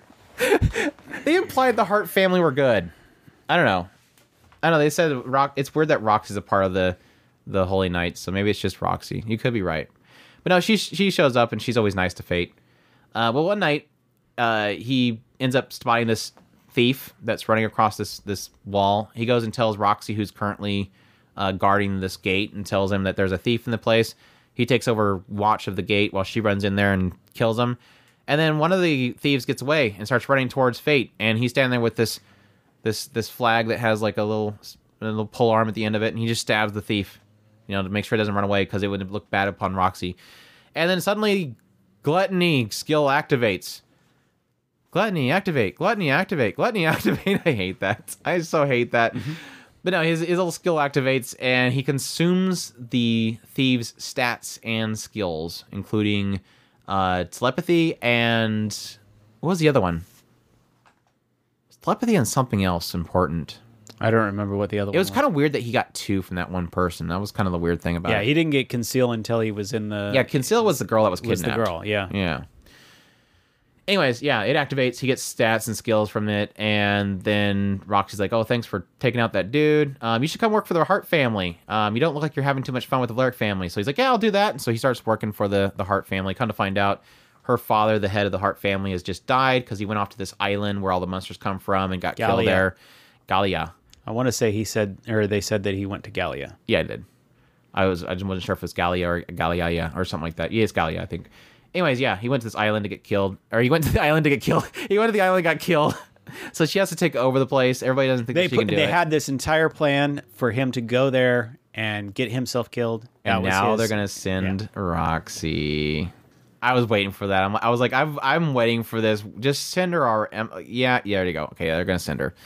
I was just waiting for them to send her to death. Anyways, yeah, he comes to find out a lot of... Now that he's got these stats, he's like, man, I can actually kill goblins now. I'm no longer going to be stuck being a guard. So he goes off to buy a sword. He ends up coming across this really rare sword that's able to talk to him because he's got this telepathy now. And this sword is called Greed. And Greed tells him pretty much most of the stuff about his skill Gluttony. And the idea that every time he kills a mob, unlike most people who gets experience and they level up, he consumes their stats and skills.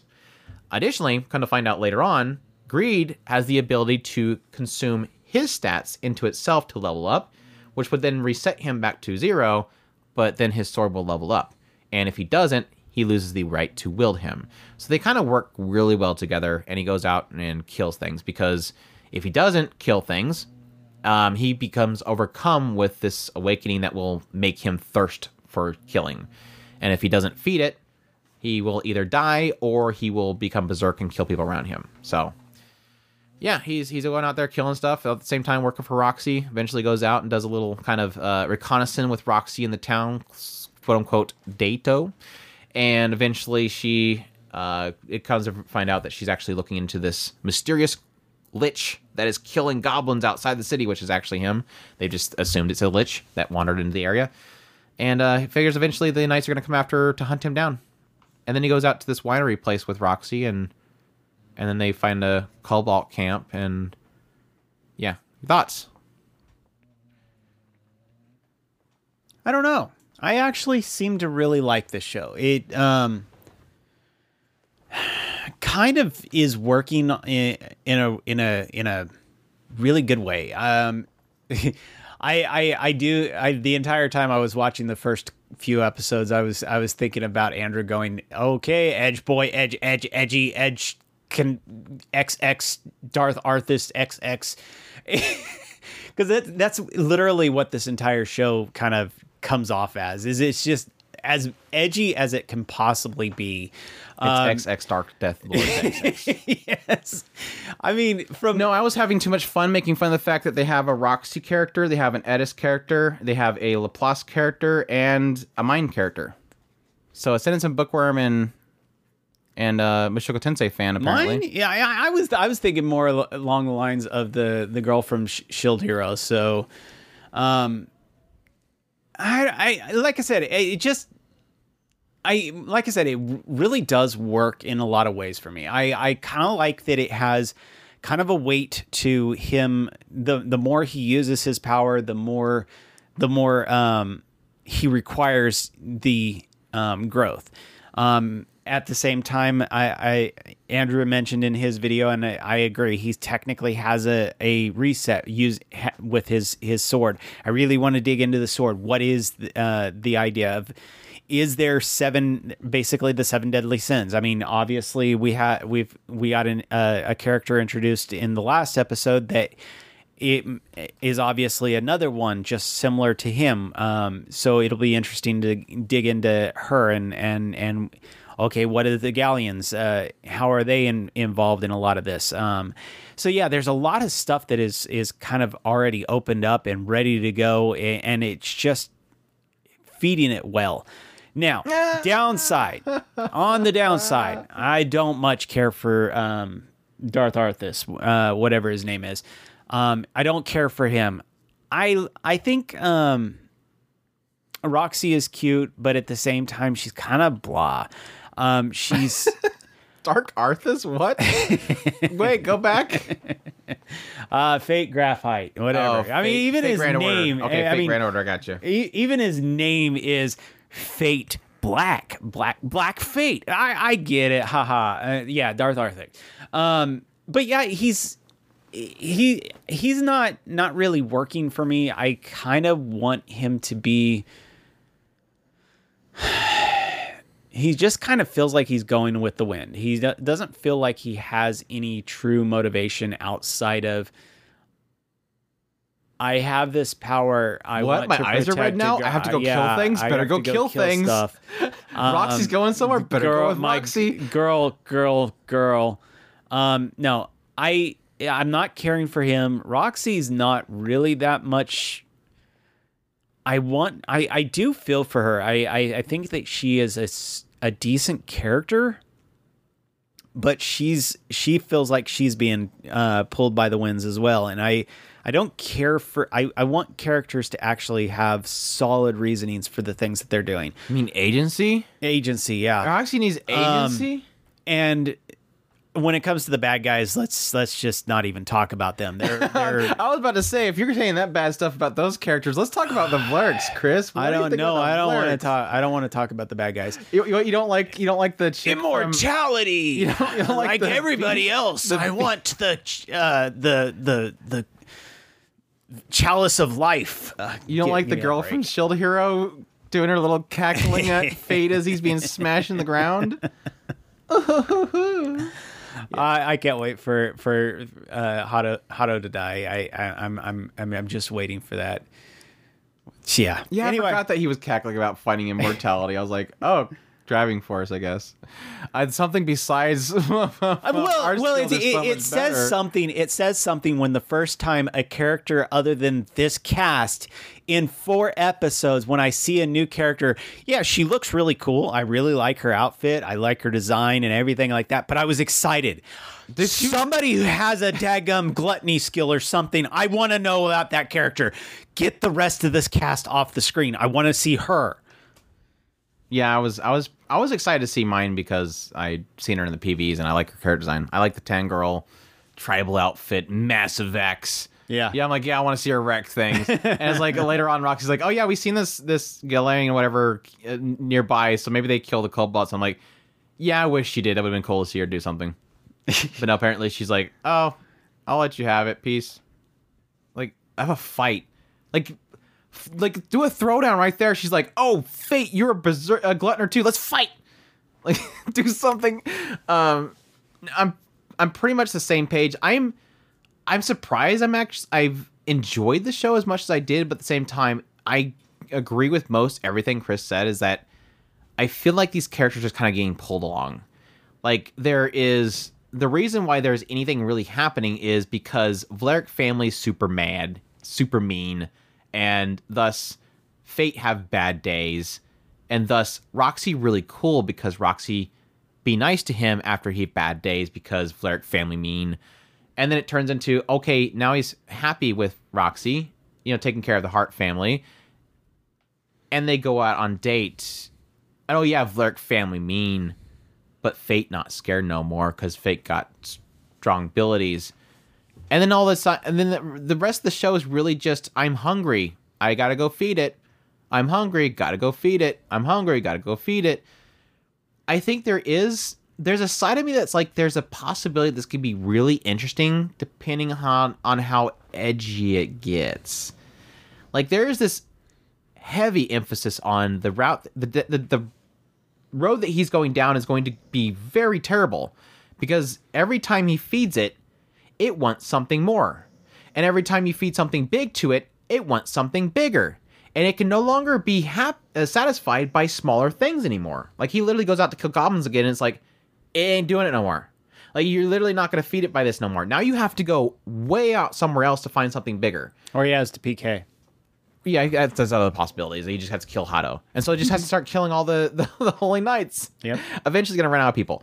So there's a question mark. It's like, how dark is this going to get? Like, how far is it going to push him? Or does it eventually turn this idea where he finds a reset point? Like, okay, maybe he can give his thirst or whatever, his maybe he stats up to greed, and then suddenly he can kill goblins again and be fine. Or is it constantly going to be him going to Gallia and killing everything there before he has nothing else to kill, and he kills the entire population of the world and he dies? Like, how far down this route of insatiable hunger is it going to go, or is it going to find an easy way out of it to keep him from becoming a sociopath? I'm assuming there's going to have to be some kind of a hard reset. Yeah. I don't know. It's fine.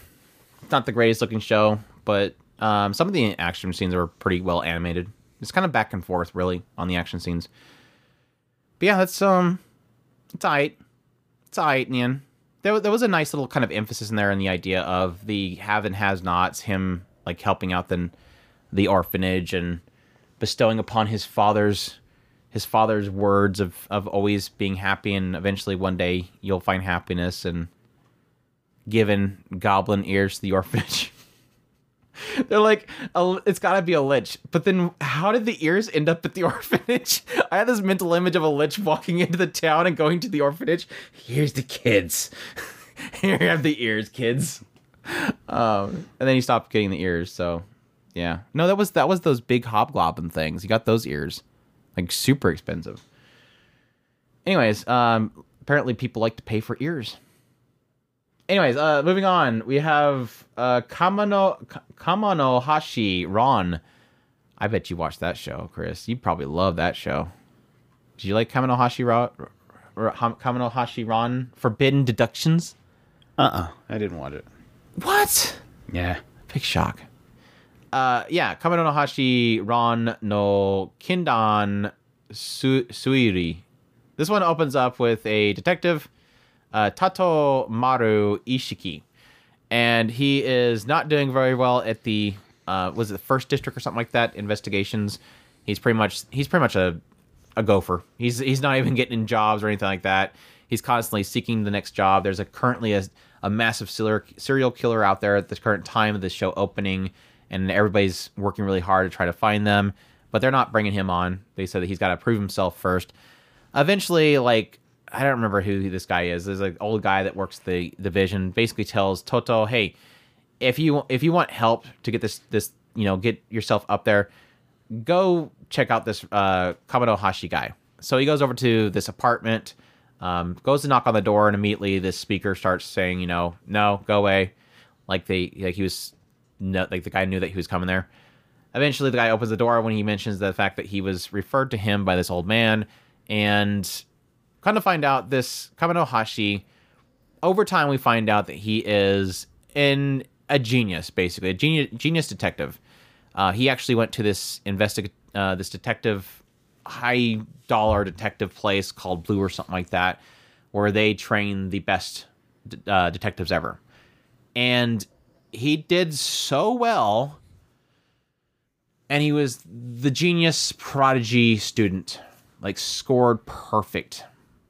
But he has one quirk. Can you guess what it is? No. He's never arrested a single person. They all end up dead. And so, yeah, even when they were doing his tests, everybody died. yeah, we find this out by the fact that this Kaminohashi guy helps Toto as they go out on this job trying to find this serial killer. He goes to the next victim. They find the next victim's corpse. Kaminohashi shows up, and his whole shtick is that he likes to get down and close to the victims. So he'll just like jump up in the air, flip over on his back, and slam right down backside next to the corpse, and just tilt his head over and talk to the person. Hey, guy. I'm gonna find your killer. I'm gonna get revenge for you. And then he starts inspecting, and he'll find out like all the little things like usual detectives do. Like, oh well, he's got this little bit of speck of dust on his shoulder, which is actually from dirt that's from the northeastern region of Tokyo. And yeah, if you look at his shoes, he's got 5 scuff marks there, which kind of shows the imprints of escalator. He probably hit an escalator, so he probably went up an escalator that day. Does that whole thing. But he comes to find out that they're all drowned. They don't look wet. They're missing their wallets and stuff like that. Different things like that, which all comes to lead him to drag Toto over to a store shop or a clothing shop, gets him all dressed up in some fancy outfit. Like he looks like a pimp, basically. Then he takes him, Kamo takes him all the way to this barber shop. He says, go in there, get your hair cut. So Toto goes in there and he goes to get his hair cut while Kaminohashi, this detective's outside just kind of chilling. He's actually sitting on his back with his legs straight up as he's drinking like a protein thing or something like that. He's weird. He's kind of like was it L from Death Note? He's kind of a little weird. He's a little weird. Kind of sounded like it. But anyways, but yeah, Toto goes in there, says hi to the barber, goes over. The barber's like, okay, I'm going to shampoo your hair, sticks his head down inside the sink, and then suddenly Toto passes out. And then Kaminohashi, the great detective, walks in the door and says, "Ha ha, got you!" He was going to drown him in the shampoo sink thing because, yes, he found out that everybody that has been killed has, been drowned somehow, lack of oxygen. They all needed a haircut at the time. They're all looking a little frizzy. They're all rich, and there's a couple other aspects that kind of equate them there. But anyways, Toto regains consciousness and like, whoa, well, no way, you figured that out. And then the guy runs off. The barber runs off. It's like, I'm not going to get caught by you guys. He goes to the rooftop. They get up there and he's like, I knew you were going to come up here because I'm a great detective. I locked the gate to go across the other roof. And then immediately, Toto asks him why he did it. The guy's like, because money. They swindled me out of my stocks when I was talking to these rich guys, and so I want to get their money back from them. And then Kaminohashi says, you should die. You should jump off this building. The guy's like, what are you talking about? You should jump off this building. The guy's like, okay. He goes over and he goes to jump off the building as Toto goes over there and grabs him and keeps him from jumping off the building. And Kaminohashi snaps out of it and says, crap, I did it again. Apparently, Kaminohashi's deal is that whenever he has not been doing cases for a long time. That's mainly because that blue organization has banned him from doing any solving of cases because anybody that he catches dies. They never see justice because they end up dying the moment he solves a case.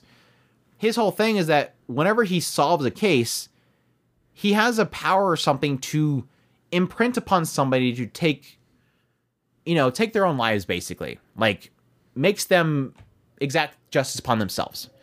And it happens with, like, the second episode. This lady is stalked by somebody. She goes and rushes into her sister's house, grabs her sister's piggy bank, hits him over the head with it. He dies. She replaces her sister's piggy bank, and then drags the guy's body out to the creek, cleans up the mess, and then the reason they find out that it's her is because the sister reports to the police that somebody stole money from her piggy bank that you can't open without breaking it. Kaminohashi, being the genius he is, ends up figuring out the connection and, again, tells this girl who killed the guy that was attacking her in her sister's house in self-defense. He tells that girl to go jump in the water and drown herself. Like, it's not just like the serial killer that killed like 15 people. He's telling anybody that has committed a crime to go kill themselves. And so that's the weird oddity. Now, it makes sense, the chemistry between Toto, this, rookie, and Kaminohashi, that, I'll just call him Ron from now on. Toto and Ron. Ron's the genius detective. The chemistry works between Toto and Ron because Ron does not want to do detective work anymore. One, because he's barred from it, and if they find out that he's doing that, they'll probably hunt him down and kill him. But two, he doesn't want to solve cases because he everybody ends up dead. He has a 100% success rate, but he has a 100% death rate too. So he doesn't want to do anything.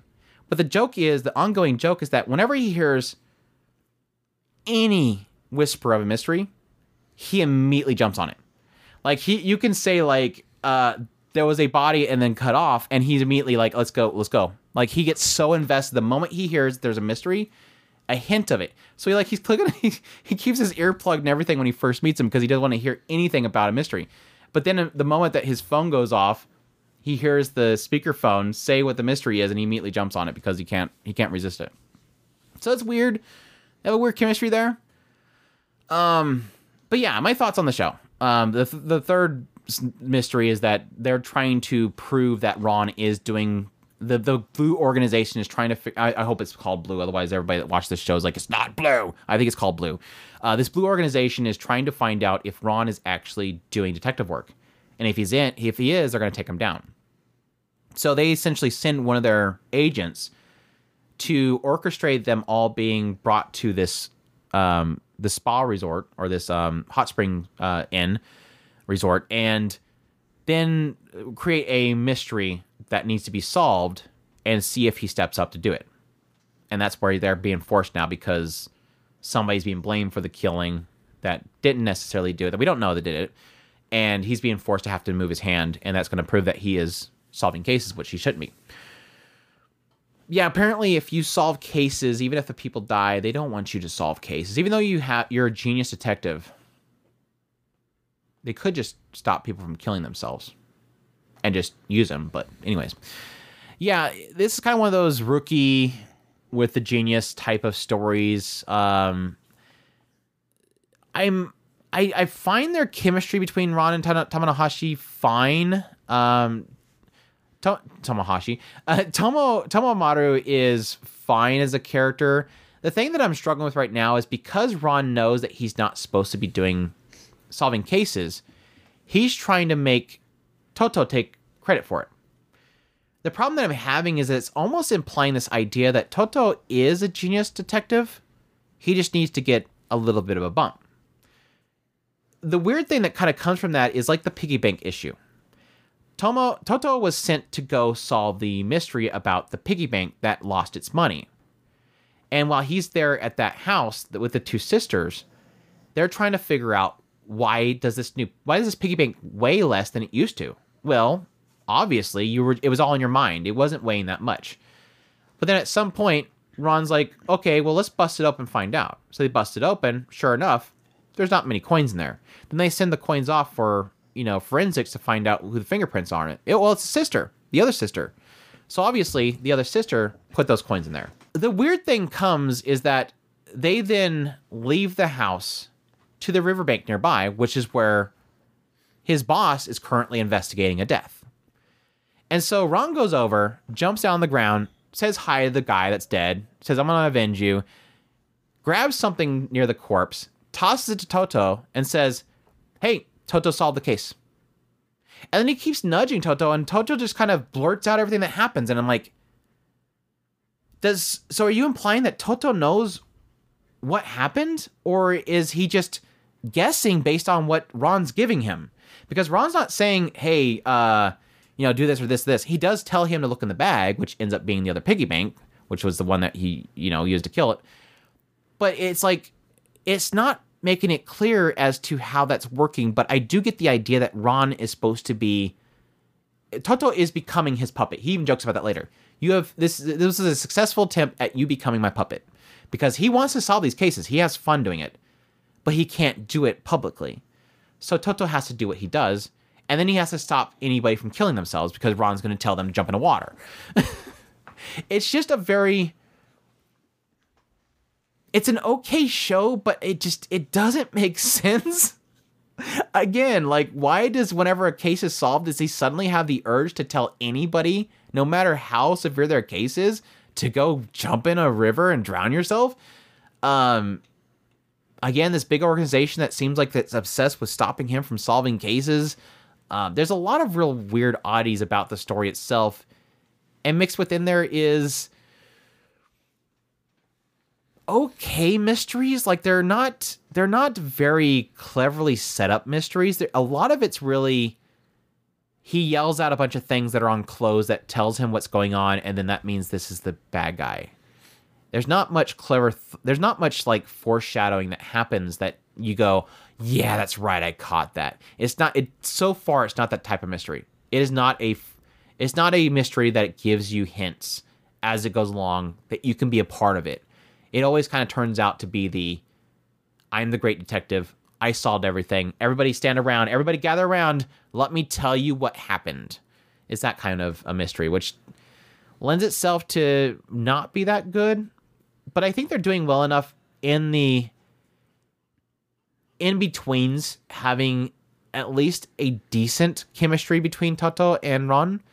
So it's not a bad show at the same time. It's not a show it's not really connecting with me too much. And I don't know if that's because maybe it's geared towards a female audience, which wouldn't doubt it because the creator did Eldive, and Eldive was total pretty boy type show, wasn't it?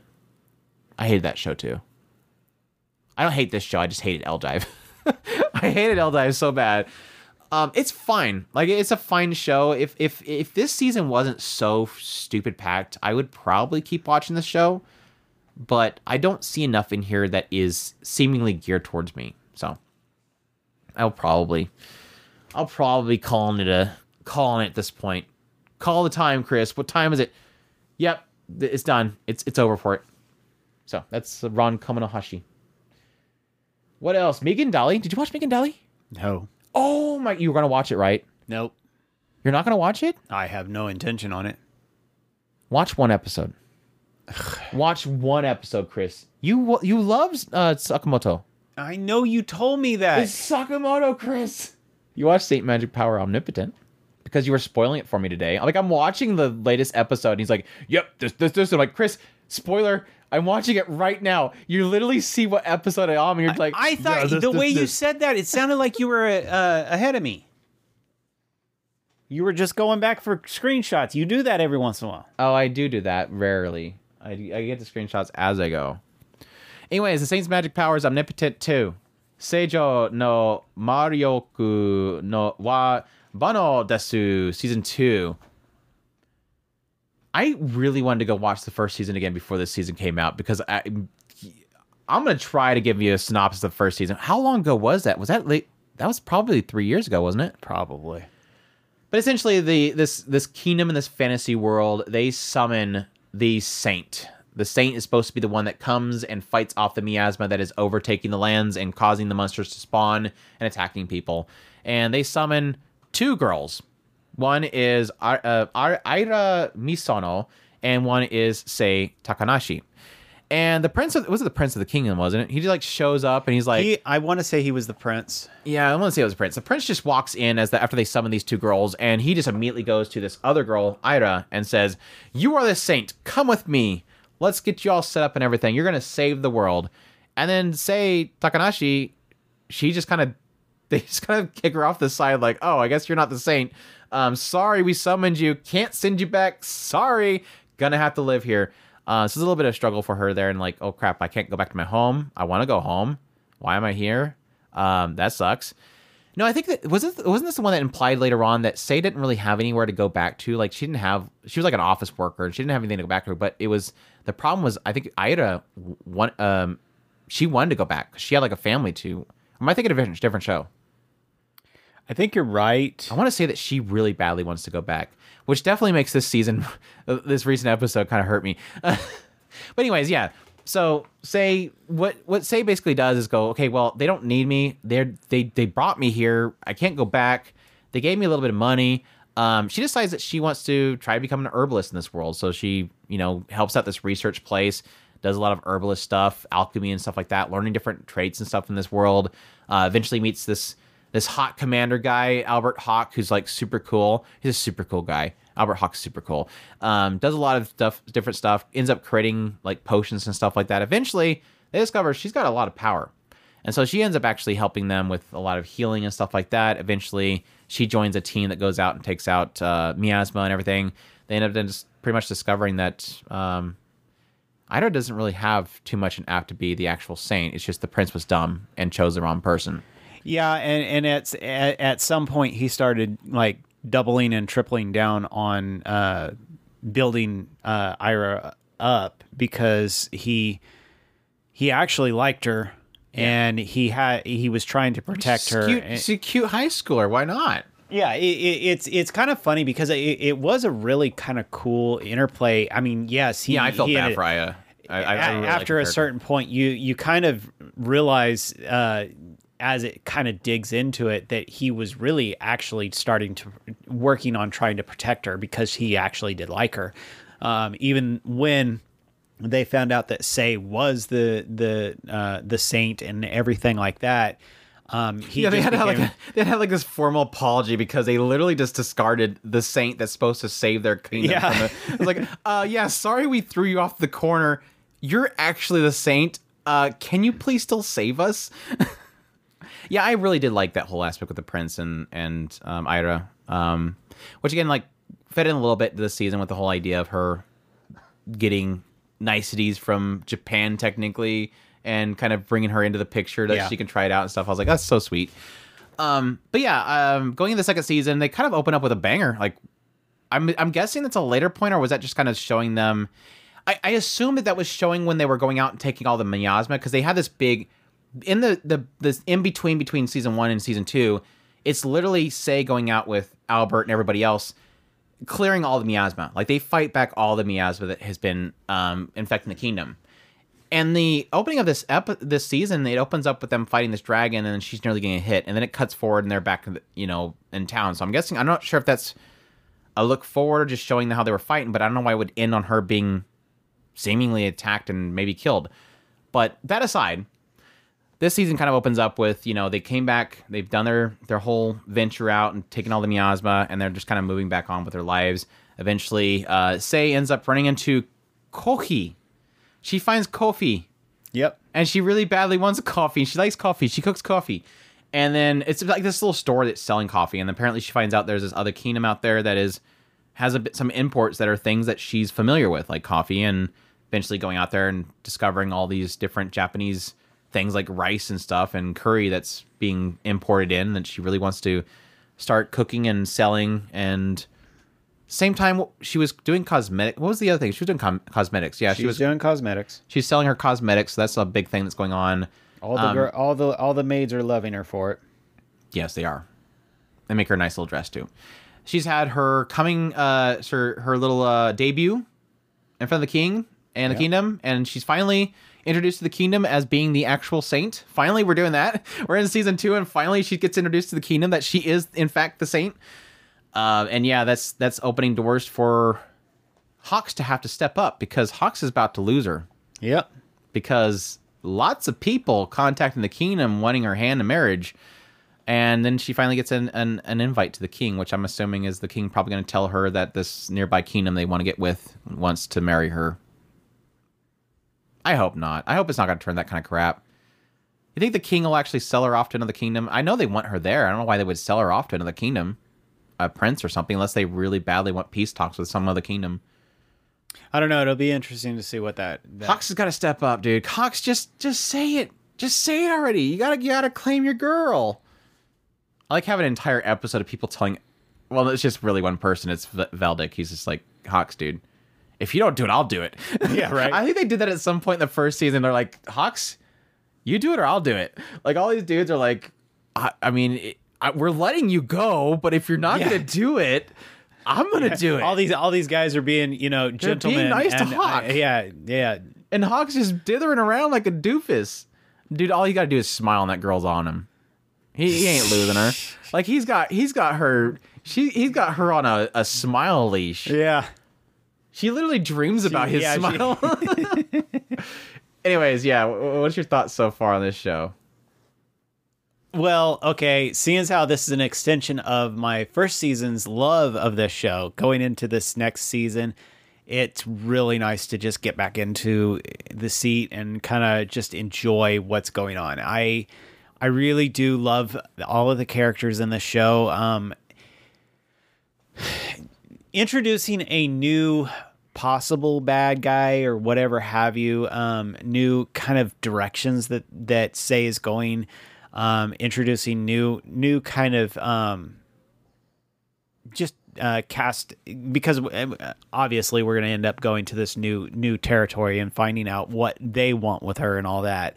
It'll be interesting to see that direction.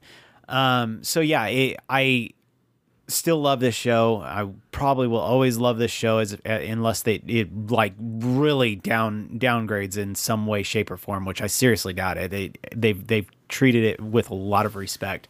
So yes, I'm very, very excited about it. Yeah, I will say, first season I loved to death. I absolutely love the first season. I was so happy to hear the second season got announced for it, just because I wanted to kind of just transition to a second season, just keep at that same greatness. I mostly love this series because I loved Sei's character. I think she's a fantastic female lead. She's got just enough spunk in there. She's gentle at the same time. There's a lot of heart in her as well. She likes to help people.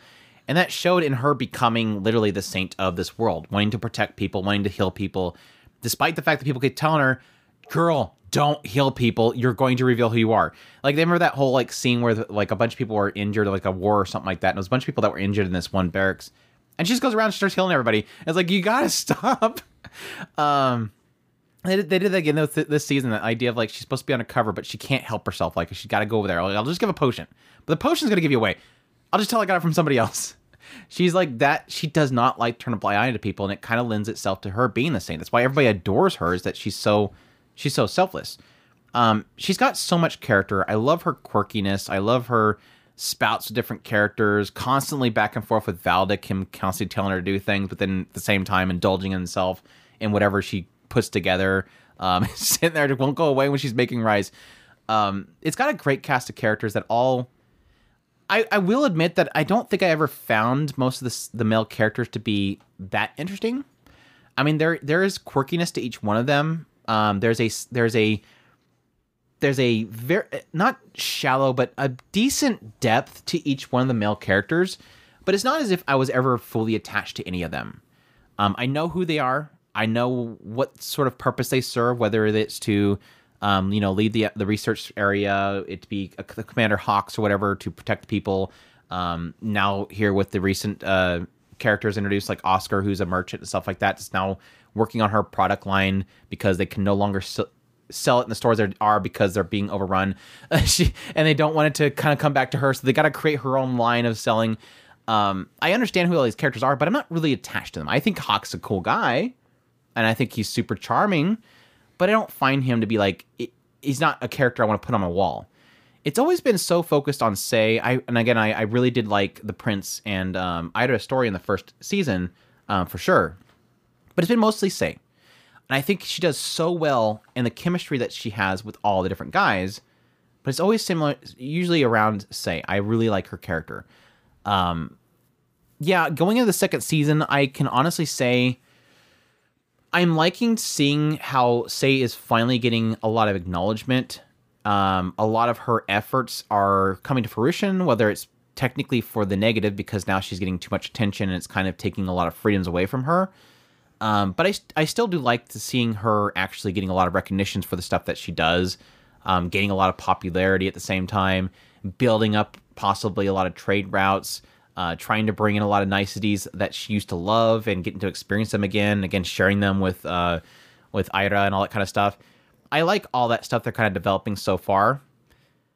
And it seems like, based on how it's set up so far with these first few episodes, that it seems like it's going in the route of actually having possibly Hawks finally have to say something. Like they possibly will have to finally push that relationship between the two of them, or if it's possibly just going to be a fake out kind of thing where they're going to act like he's going to have to say something, but at the same time, the king, like I said before, the kingdom doesn't want to give her away, and so all the suitors are. They literally said they're happily declining for her.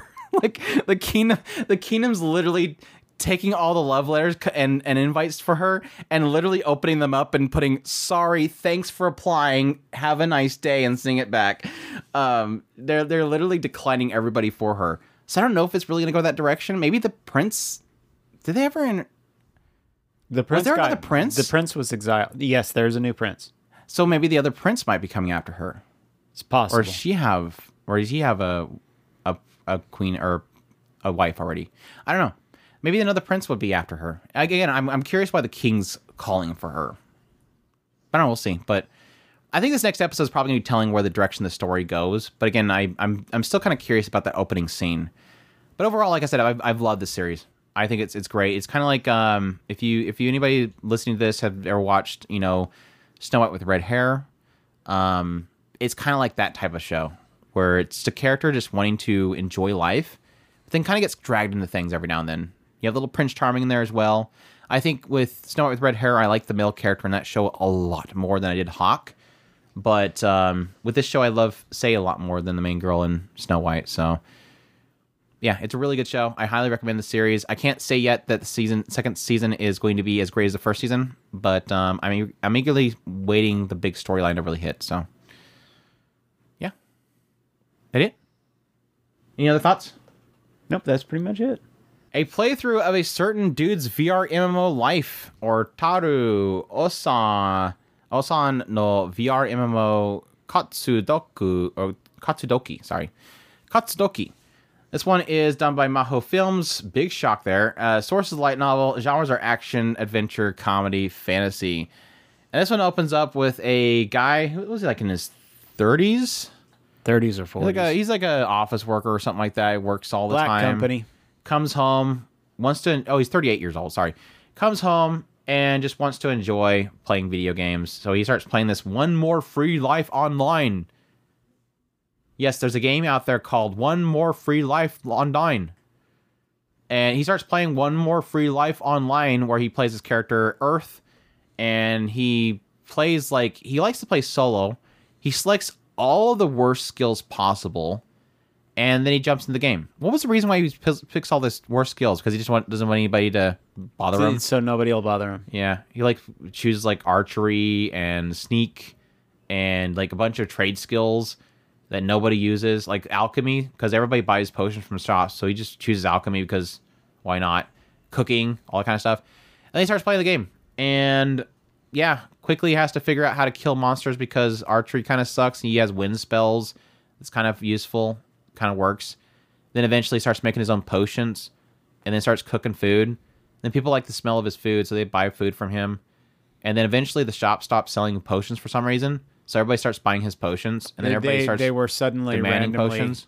They were randomly decided that they wanted it to be on a short supply or something like that. Yeah, and then he starts crafting. Now they have supply issues all the time. Yeah, so he starts crafting his own weapons, makes this two bows put together for some reason, bow and blades for his shoes. Yeah, because he did get kick skill, and the kick skill is supposed to be very useless, but then he makes kick skill really useful. Starts hanging out with this party that he met when his first day. This guy laughed at him because he liked the noise that the monster made when he killed it, and gets friends up with them. Then goes out and partying with them for a while. And, I think that's about all I got, unless I've completely forgotten it from my mind. You forgot the entire event that has been for the last 3 episodes. Well, I probably watched the fairy episode. I think I got up to the point where he beat up the magic guy, the gold armor guy. That's where I got to. So probably only 2 episodes. Oh, okay. So yeah, the last couple of episodes has been some random event that the game started. Oh, they were mentioning the idea of boxing. There was a it's basically a Pokemon. They were no, that's right. I'd seen that because he did his summon and it didn't work. It broke. Yeah, and then everybody else got their pets and they all liked him. Yeah, he got the moniker or the title Fairy Playa, and Playa, and on One More Free Life Online. On One More Free Life Online, whatever. But yeah, they went through that entire thing. He basically kept reprimanding people for treating their Pokemon, their digital monsters badly, and whenever stop being mean to your code. Yeah, stop being mean to your Pokemon, and eventually all the Pokemon really liked him, and then they went through a PvP event because the PvP event might make your crystal come back, but he decided he didn't want to do the Pokemon event, and then at the I don't want to do the Pokemon event anymore. I'm wondering how many people are going to... Because you're mistreating your Pokemon. If I go to the event, then I'm pro abuse of Pokemon because we fight them to each other. Is that why he didn't do it? Did he not do the Pokemon match because it would fight them together and he didn't want them to I don't know. It was just silly. But no, the fairies apparently were kind of getting more powerful from doing the event, but he still decided not to do it. And at the end of it, there was this guy in a silver armor. Oh, this is a silver one, not the gold one. Yeah, he was mad at the other guy. He was mad at another guy named Glad, and so he asked. I don't know what Earth had to do with. So wait. It wasn't mad. It was Glad. It was Glad. He was mad at Glad. Get Glad. Sorry. He was mad at Glad because apparently. Oh no, that's right. He was apparently targeting people who had the Fairy Playa title. And so he's not the only one with Player. He was checking with Earth to find out if he had ran into him, and because I was trying to remember why he was talking to Earth, but yeah, apparently he was targeting people who had the Fairy Playa title. And when Earth said he had never met him, he went, okay, whatever. I'm going to the tournament and I'm going to fight against him and scold him and get on to him. But he failed miserably, and at the same time, after that, Glad's kind of fairy. My joke died. I'm trying to let it die. Pikachu? Did he have Pikachu? Does Glad have Pikachu? No, he had one of the foxes. Eevee? Yeah, I don't think it was an Eevee but it was a dark Eevee, the Sylveon or whatever. Vaporeon? Vaporeon, yeah. I cannot believe that came to my mind. But anyway, no, his Dark Wolf got leveled up, turned around and said, I refuse, and turned into the Fairy Queen. And the Fairy Queen... Wait, Glad got the Fairy Queen? Yeah, Glad got the Fairy Queen, but the Fairy Queen said, "Nah, I ain't doing that. I'm going to go with Earth because I'm going to go." Basically, to Earth. That's what it sounds like. Is he said, "I'm going to fight." So Earth. Is the player thing like he gets with all the fairies? Is like a playa, or is this he's a player, but it's just a play off of that?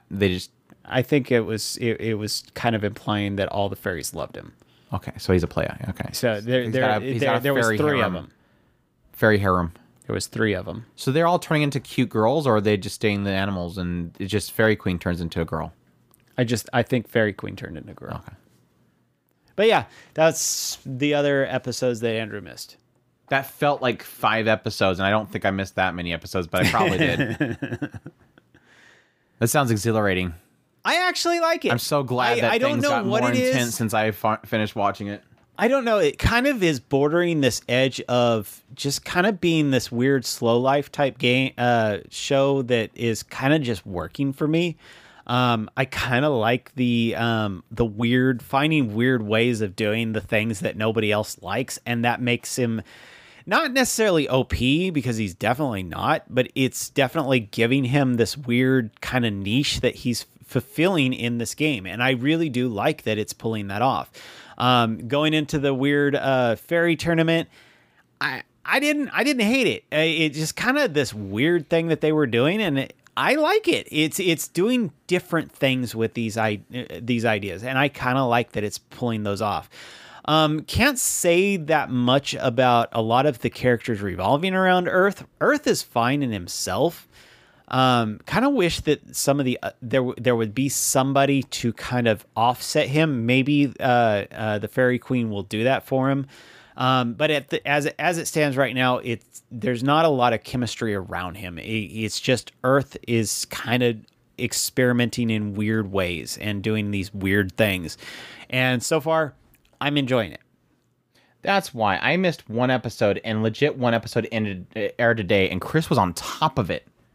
That's how devoted Chris was. An episode dropped today, and he hit that quick before today's podcast. Yeah, it made me feel like that was like 3 episodes I missed. I only missed 2 episodes. But no, I don't like the show. I think it's fine.